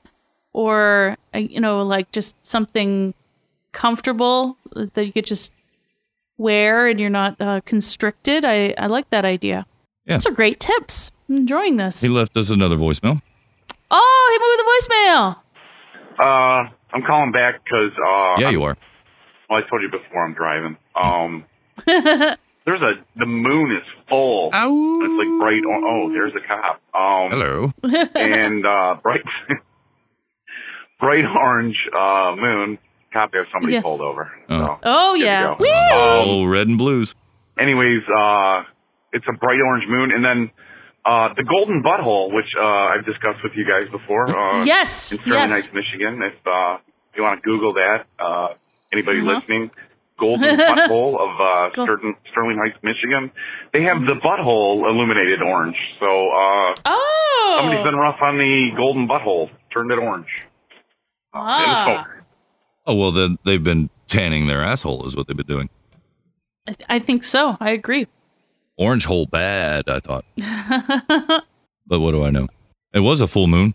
It was actually yesterday, which is why on the Sunday morning 2-hour folk hour, there was a presentation in its entirety of a group called Poor Man's Whiskey playing what they called the Dark Side of the Moonshine, which was a bluegrass version of Pink Floyd's Dark Side of the Moon from front to back. Nice. They did such a good fucking job with that. They made the songs their own, but they were still obviously Pink Floyd songs. And then they have on a projection screen behind the band, The Wizard of Oz playing. Yeah. And then each member of the band is a character from The Wizard of Oz. And it's good. And it's presented as Dark Side of the Moon should be, just continuous from beginning to end. Yeah, exactly. That's how to listen to that album. Yeah, because those songs flow together. They're banded together, so it's not like you can just pick a song and then play it, because it goes right into the next song. What are you going to do? Stop it? What are you going to listen to Us and Them and not listen to Any Color You Like? And then Brain Damage and then Eclipse? Like, what are you going to do? How are you ever going to get to Any Color You Like? You just can't. I simply can't. Yep. It's just not how Why should I be frightened of dying? See no reason for it. You got to go sometime. Wow. That album's going to... Oh, it was recorded May 31st, 1972. I was born on May 31st. What do you know? Not in 1972, but that's... Wow, so it's been 50 years. So this album's 50 years old. Oh, yeah, they came out with a whole big thing about, the 50th anniversary. They even did the question cards. So what Roger Waters did was he had these question cards in Abbey Road studio, like on a music stand. And he invited people in that were working at Abbey Road and were just around, and invited them in and didn't say anything to them. They just saw the question cards and answered the question into a microphone. Like this. If you give them a quick, short, sharp shock, they don't do it again. Dig it? I mean, he got off light because I could have given him a thrashing. I only hit him once. There's only a difference of right and wrong, innit? I mean, good manners don't cost nothing, do they? Hey, if I participate in this fucking effort, I hope I'm going to get my gold disc at the end of it. Imagine that. Oh, that's what they were doing. That's interesting. Oh, yeah. I didn't know that. Which one is this?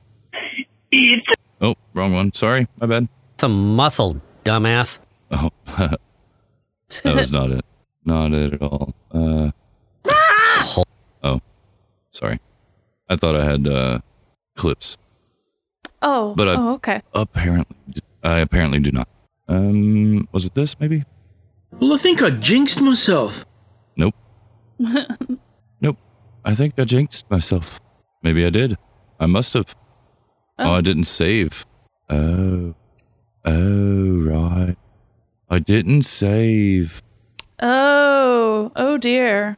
Well, bugger. It's like I recorded a lot of bullshit, but not the stuff I intended on recording, Oh. You ever do that? Yeah, I've done that. Yeah. To a layman, but to me it rings inevitable. Oh, okay. That's not it either. Darn. What would I have done with all those clips? Clearly not saved them. You want to play yours? Oh, yeah. I just really had just like driving tips. Ooh. I mean, we don't have to go through all of them. Or do we? Or maybe we do. I think they're pretty good. I believe you. The guy who was doing these tips, he was driving through somewhere in Toronto. I could tell. I was looking behind him. It's probably the west end of Toronto. And looked like it was kind of downtown-ish. He was going through a tunnel, so I think it was downtown. So he had 8 driving tips. And I thought they were pretty good. We covered a few of them. But I think we could riff on a couple of them. Just let's play clip 1. Oh, okay. If you're going on a long drive, I'm going to be going over 8 simple tips that will help you with that road trip. These are road trip tips. Let's get right into it. See, he's gonna get right into it. Oh yeah, right. Okay, right into it. All right, right into it. Okay, so I like clip 2. We were talking about this earlier, but I like clip 2. Okay. The first tip is to check your car before you leave. Now, it's very important because you think that your car is in perfect condition, and then when you check it, sometimes you notice an unfortunate surprise. You don't want an unfortunate surprise. I like how he pointed that out. Like, in the event, of an unfortunate surprise, you wouldn't know unless you check your car. So you just want to go a little look through, see what's up. Yeah. Okay. Yeah. And then handy. It is handy. Yeah. And then clip 3 kind of goes into what clip 2 was about. But yeah, clip 3. And secondly, you want to check the maintenance of the car. Look at the tire pressure. Make sure there's no leaks. Make sure everything that looks like it is working properly. Yeah, you want things working properly. Totally. Oh, for sure. I think that's important. And we were talking about that earlier, like tire pressure. It's really important. And then clip 4. I didn't hear anybody in the voicemail. We didn't talk about this, but I thought clip 4 was a great tip And I think it's overlooked. The second tip is to clean your car before you leave. Now, don't get me wrong, I am not a super organized person, but if I was going to be spending many hours in a car, I would want it to be fairly clean. It doesn't mean that you have to go and make it spotless. It just means, give your car a wash. Just do it justice and give it a wash. Vacuum up any crumbs. Get rid of any like water bottles and wrappers and anything like that that's lying around in the car. Just give it a good cleaning. Oh, yeah. Okay. Well, mostly, like, you don't, like, any bottles, like, rattling around either. And, like, you have, like, an empty, like, water bottle, like, in the passenger seat, and it's, like, and you keep not throwing it out, and it's, like, it's still there. And it's like, oh, it's still there, Oh, yeah. I better throw that out, and it's just, like, it's rattling around in the front seat. That can be irritating. So... I like that tip, and then it smells good, and then you smell good. Smell as good as the car. I think that'd be nice. Yeah. Okay. So and then clip 5. Some people did mention this tip. I do like it. Clip 5. The third road trip tip is to plan out your route. Now, I know that part of a road trip is like, hey, let's just drive, man, let's just drive. I've been there, I've done that, and it's gone decently, but it would go much better if I'd planned out the route that I was going to take. Yeah.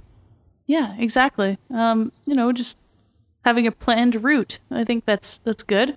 I think it was Sir Truck Driver mentioned you want to know where you're going. I think that's similar. And then clip 6 it talks about like you want to make stops. But I liked his idea. Clip 6. Moving forward to the fourth road trip tip, and that's going to be plan out your stops. Now, once again, you don't have to plan out every stop. You don't have to plan out like every gas stop, every food stop. You don't have to do that, but plan out your major stops. If you're taking a road trip and it's going to last for, let's say, 10 days, and you're stopping at a hotel each night, you want to at least plan out where you're going to be stopping overnight. You don't have to plan out everything, but you want to, at the bare minimum, plan out where you're going to be stopping overnight. Yeah. As far as like your fuel consumption goes, like where you're going to get gas, where you're going to stop, like that sort of thing. I like that. Yeah, and Ned, I like Ned that pointed too. out too that it's not illegal to finger a police officer. It's not illegal to call them a fucking faggot. I did hear Ned say that. Yeah. Fuck off and get in your car. And then I fingered him on the way out of there.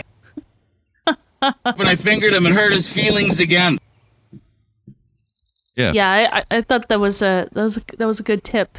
And let's not play them all, but let's no. Let's play some voicemails and see if we get some more tips. Okay. Let's do it. Give me the voicemail. Joe Biden said come, and most of them come with a phone number. Oh, yeah. They do. They come with a phone number, and I thought I had a playlist. I do. You're Jeff Goldblum.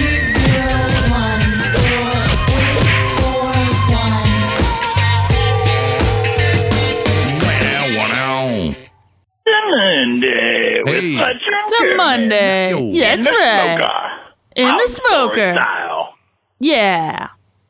Let's see. Things I do to like stay awake. I used to not like a long time ago. I used to not be able to fall asleep, or be able to fall asleep at all when driving. But now, I've gotten an accident because of that. So, pretty bad. So, anyway, it's definitely just like sleep, and it doesn't matter the time of day or something. If I'm tired, and no bueno. So, and it's been on, I don't even know last time I drove like more than, 3 hour, 3-4 hour kind of thing. But, anyway, actually the wife and I found best for me is comedy, because podcasts, like I listen to podcasts all day long, every day when like I'm, all the time. So those don't really keep me awake, no offense to all y'all. Because, and music, kind of the same. It just, I can tune it out. So comedy and preferably like something that like I haven't heard that stand up bit or something like that. So sometimes the wife and I, like if I'm driving or something and I'm a little tired or something and don't want to have her drive or something, I'll just kind of turn on whatever, you know. And lately it's been like default some Jim Gaffigan stuff and whatnot because I don't know, kind of funny and for both of us. So anyway, but yeah, so comedy. Caffeine doesn't really do much for me to begin with as far as waking up. It's just kind of routine and stuff like that. So I guess it's a simple, short answer because I know sometimes I'll just even be driving home from work. I'm like, oh, a little one try to like slap my face or whatnot, and you know, or just like scream at the top of my lungs. You know, I should just call behind the schemes and do that when I'm feeling a little out. But you know, then I'd be holding the phone or I'd do the garbage Bluetooth connection. So anyway, this is just a lot of yapping. So we'll just end it here. But all right, I love you guys. Stay dangerous. And yeah, it was a dog barking, not mine. And yeah, and even though the dog's not doing it, not being respectful, but oh, thank you, Christopher Battles. I like that, listening to comedy while you're driving. Yeah, there you go. Keep your spirits up. Ah, yeah. You know how I like comedy. Yeah, that's a great idea. Ah, it'd be interesting to see exactly what 4 people could do if just given the equipment who didn't know anything about it, really. Okay. It's like saying, give a man a Les Paul guitar and he becomes Eric Clapton, you know? And it's not true. And give a man an amplifier and a synthesizer and he doesn't become whoever, you know, doesn't become us. That's great. He doesn't become us. That's true.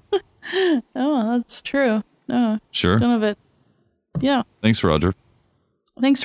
Yeah. I decided to dress Hoyer for you. I don't know why I hit that.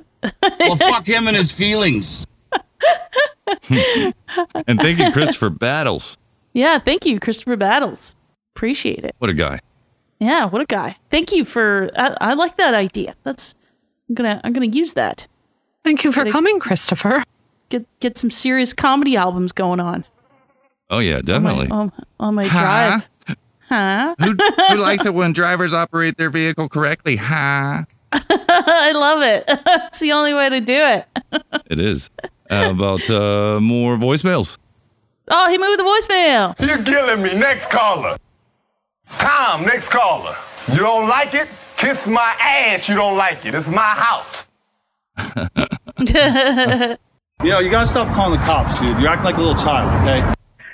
Hi, it's Vox. Hey. Being a Vox. bona fide road warrior, I feel eminently qualified to answer this question. Good. Excellent. My advice is pee before you leave, whether you think you have to or not. Mm-hmm. Of course. Don't drink very much of anything while you're on the road. And ladies, for heaven's sakes, if you're going to be traveling in some place like, say, New Mexico, Nevada, Wyoming, someplace where it's a gazillion miles between potty stops, take a funnel. You can buy one at the local hardware store or the local auto parts store, just all-purpose funnels, about $2-3, and then you can pee standing up like a man. It's so much easier, so much better. And there's my tip for you. In the smoker. In the smoker box. Oh, good one. No, that's a handy tip, and it's good for men too. Have a funnel. It just makes peeing in the bottle a little easier. Yeah.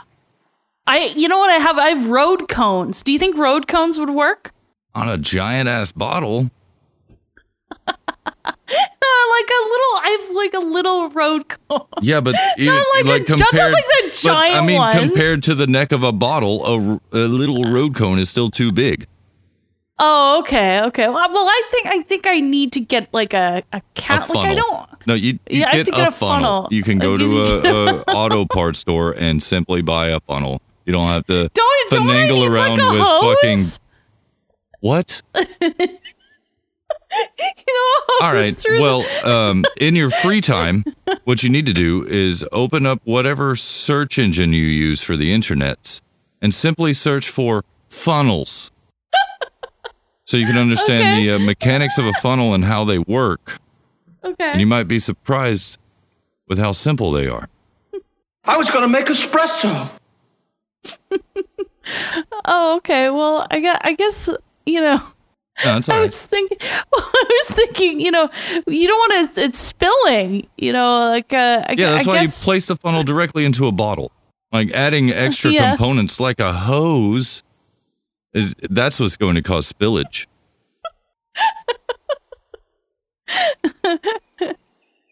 I guess I'm just concerned about the funnel moving around on the top of the bottle. You're a human being and you have these things called hands. But aren't I I need two hands on the wheel. You stop. She said pee while standing up. Do you drive standing up? You psycho? What are you driving around, a chariot? Yeah, you got those Ben-Hur spikes on the side of your wheel spokes, Yeah, I got that Honda Chariot. I'm living. I don't know what the fuck they do in Canada. I mean, you might be standing on the back of a moose trying to pee into a funnel. That's all we do. That's how we do it. And they're like, well, I need a hose so I could direct it into the moose's mouth. Well, I guess I have to. Yeah, so I'd stop the car and do this. Not. Oh, all right. Yeah. I thought it was like while you were driving, like it was just in a more efficient way of relieving yourself than. It would be much harder for a female to pee while driving unless you're doing that psychopath astronaut maneuver and just wearing adult diapers. Oh, that doesn't seem like really sanitary. I think that's how you get a yeast infection. Well, I mean, you would take it off at some point. You don't live in the diaper forever. I would hope you would change it. Yeah, that's what. I mean, I don't typically know parents do is they change the diaper, they dry off the baby, and put a new one. And as an adult, you should know, like, you need to do the same if you were wearing a diaper. Yeah, I would think so. But what about like astronauts? Do astronauts know that?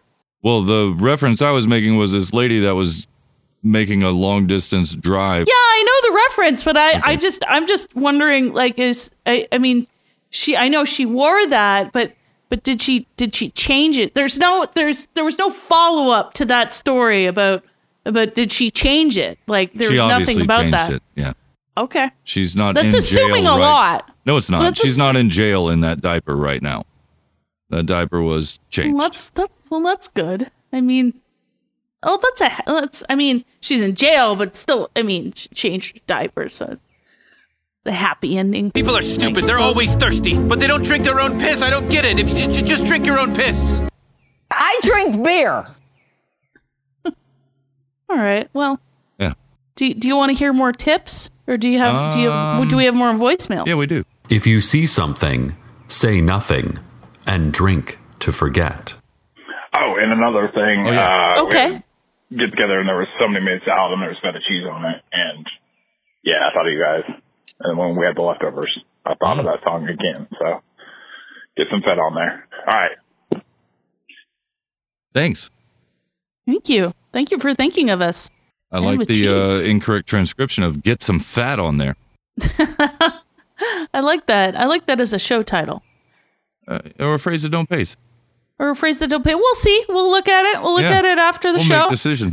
We'll make decisions. We'll make a choice, and we'll stick with that choice. Oh, yeah, you're getting all robot-y. Let me play a voicemail. Oh, hit me with the voicemail. I spent much of today on the phone. Some are using only their first names because they're concerned for their safety. Hey, I had to call in to correct the record because Carolyn's been given some pretty blatantly false misinformation tonight. And I just want to make sure that she is well prepared to take on this drive. So some general ground rules. Women are always going to be worth 10 more points than men in any age bracket. But there's been some changes as of late. I don't know if you got the updates or not. But teenagers both male and female, are worth 40 points, and children under 12 are now increased up to 70 points. If you want the big money ticket items, it's still going to be the geriatric 75 and up. Teenagers are dumb. Those are now 100 points, and it really just it's still the same setup with the actual like presentation, as you would call it. Some supplies that you're going to need. Mm-hmm. I actually have a shopping list here for you. 2 bags of grass, 75 pellets of mescaline, 5 sheets of high-powered blotter acid, a salt shaker full of cocaine, a whole galaxy of multicolored uppers, downers, screamers, laughers, a quart of tequila, a quart of rum, a case of Budweiser, and a pint of raw ether, and 2 dozen amyls. So I hope that helps. Safe travels, and thank you. Take care. Last time I got high, I was in Kansas City, and Oh, sorry. Not what I thought it was. That's I think I gotta go to the grocery store. You eventually developed a coke habit. That's a good laundry list of things for my road trip. I could definitely get Budweiser, a case of Budweiser. Clapton only snorted heroin, which is like so fucking not cost efficient. I mean, you have to do like 5 times as much to get the same buzz. But he was making more money. But it's not cost efficient.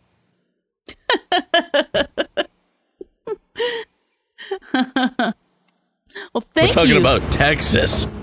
Somebody somewhere wants enough cocaine to forget they live there. Oh, sorry. Yeah. Thank you, Barry. And you never once paid for drugs. Not once. We got one last voicemail. Call me if you want to live. I'm on speed dial too. Wham! Hoo-yah! Hey, I had to call in to correct. Oh, wrong one. My bad. Hey, Hogs. Face of the screen. Face of the screen. It's been a while. I've been out of town, and then the hurricane hit Florida, so I couldn't come back right away, and I missed a few shows.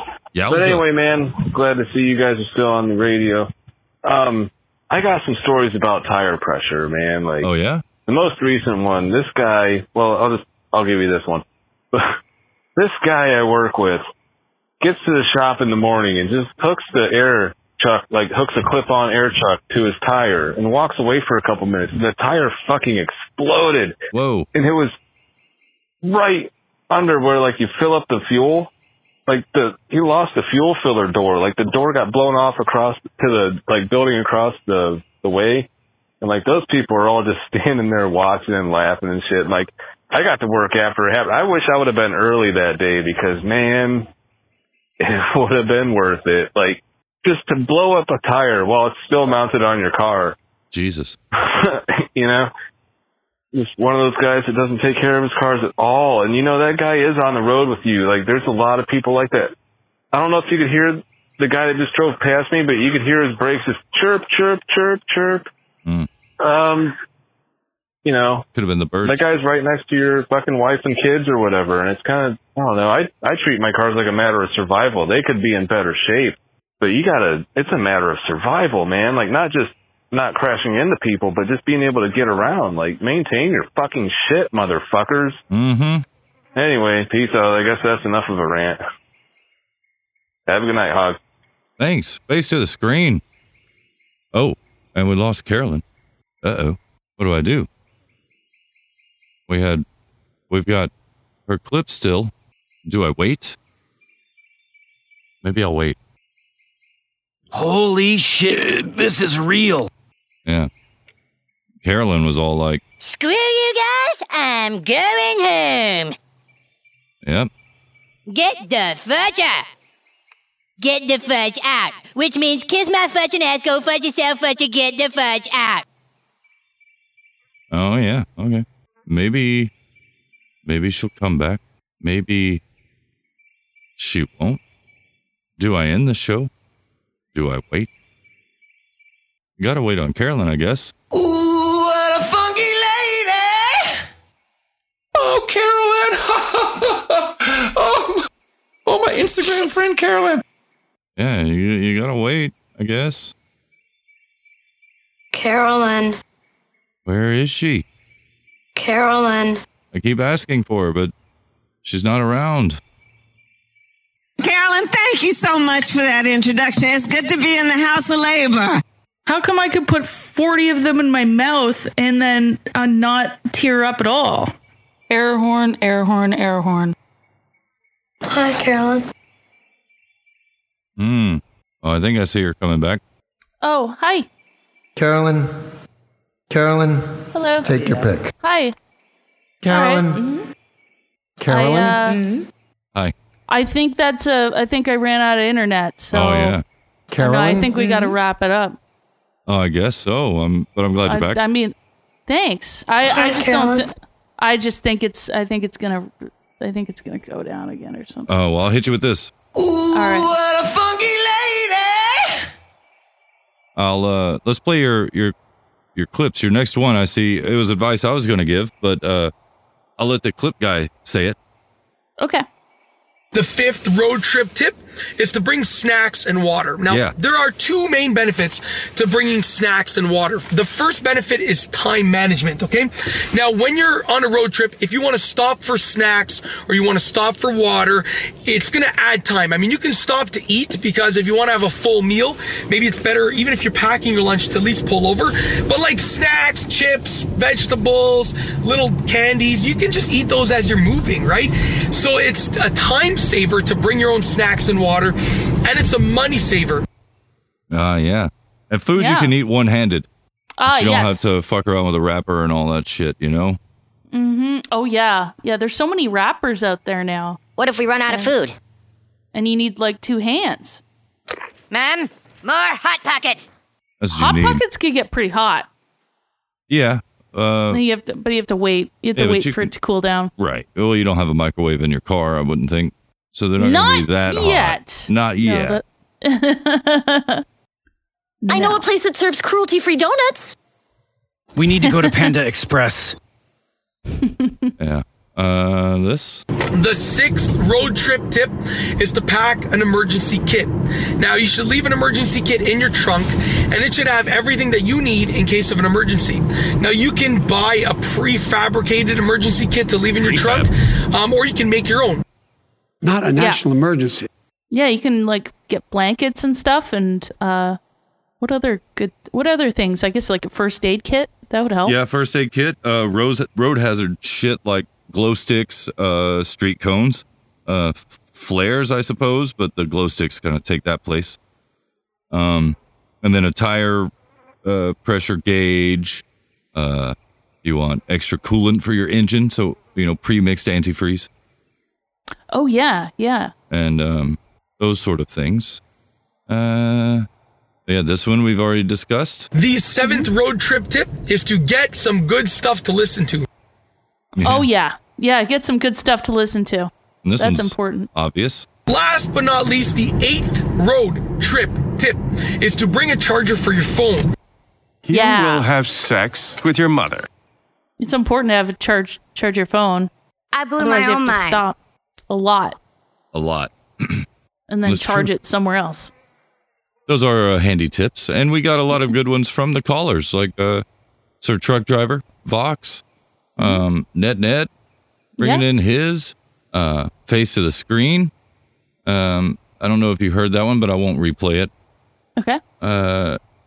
He did have some good tips there. Yeah. There was another video I was going to clip from, but the guy's voice was irritating and I didn't like it, so I didn't clip it.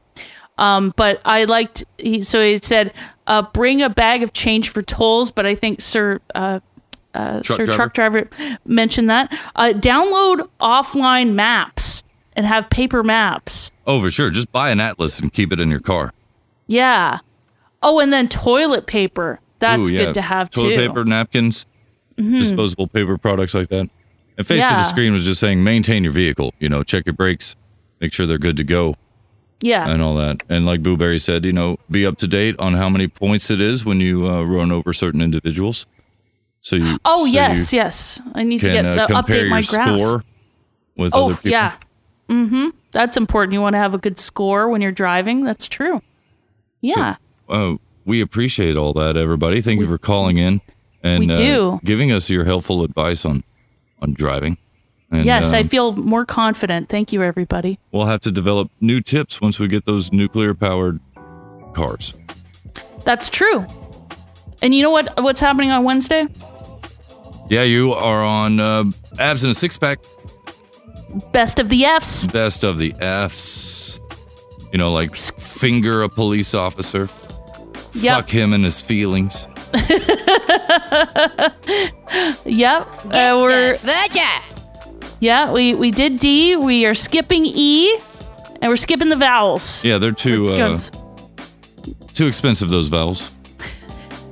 Pat Sajak's just asking for too much for those vowels, so we are Sir Seat Sitter tastes like crap. Sorry. So Sir Seat Sitter and I, Abs in a Six-Pack. It's very exciting. I do enjoy doing this series. It's a lot of fun. Oh yeah, he's a fantastic guy with a fantastic show. So check out Abs in a Six-Pack. That's right. ABSNA, the number 6, PACK. Indeed. Thanks everybody for donating to us. You can go to hogstory.net/donate if you got any value from the show. Give a little value back because we are a value for value podcast. We are podcasting 2.0 enabled, meaning you can send us boostograms live on the show and we'll read them when they come in, or just feel free to boost us anytime. You can also stream sats as you're listening, and all of that is very much appreciated. And if you want to send us anything like books, like Baron Spud the Mighty did, or anything at all, just shoot us an email over at john@hogstory.net, that's JOHN, or Carolyn at hogstory.net, CAROLYN. And we'll be happy to give you a mailing address, that's P.O. right. box, and the like. Yes. And feel free to leave us voicemails. The question for next week, I guess I was thinking things like, I just had it too. I don't know. It doesn't have to be this, but what do you think about words you find offensive? Like not the normal cuss words that we all know and use, but another word that you may find offensive. I don't know about that one. Okay. Or, I had another one, and now that I'm on the spot trying to recall it, I cannot. It was so offensive it left your brain. It wasn't offensive. Okay. There was another question. Oh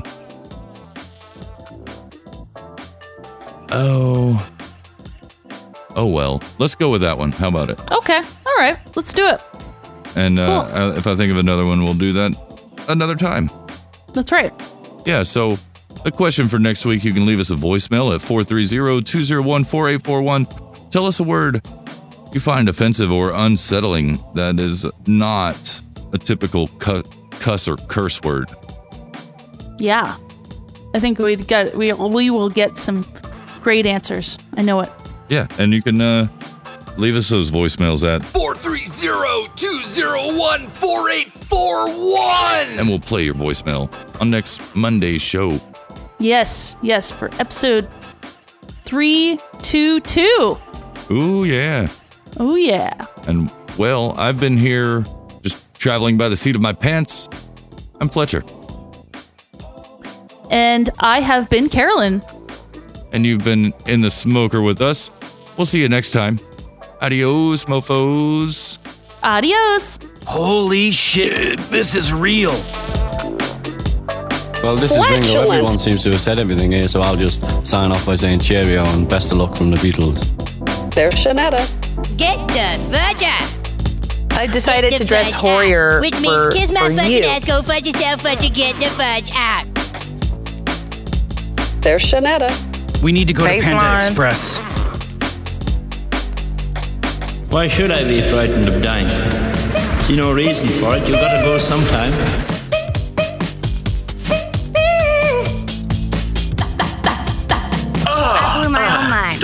Don't be stingy.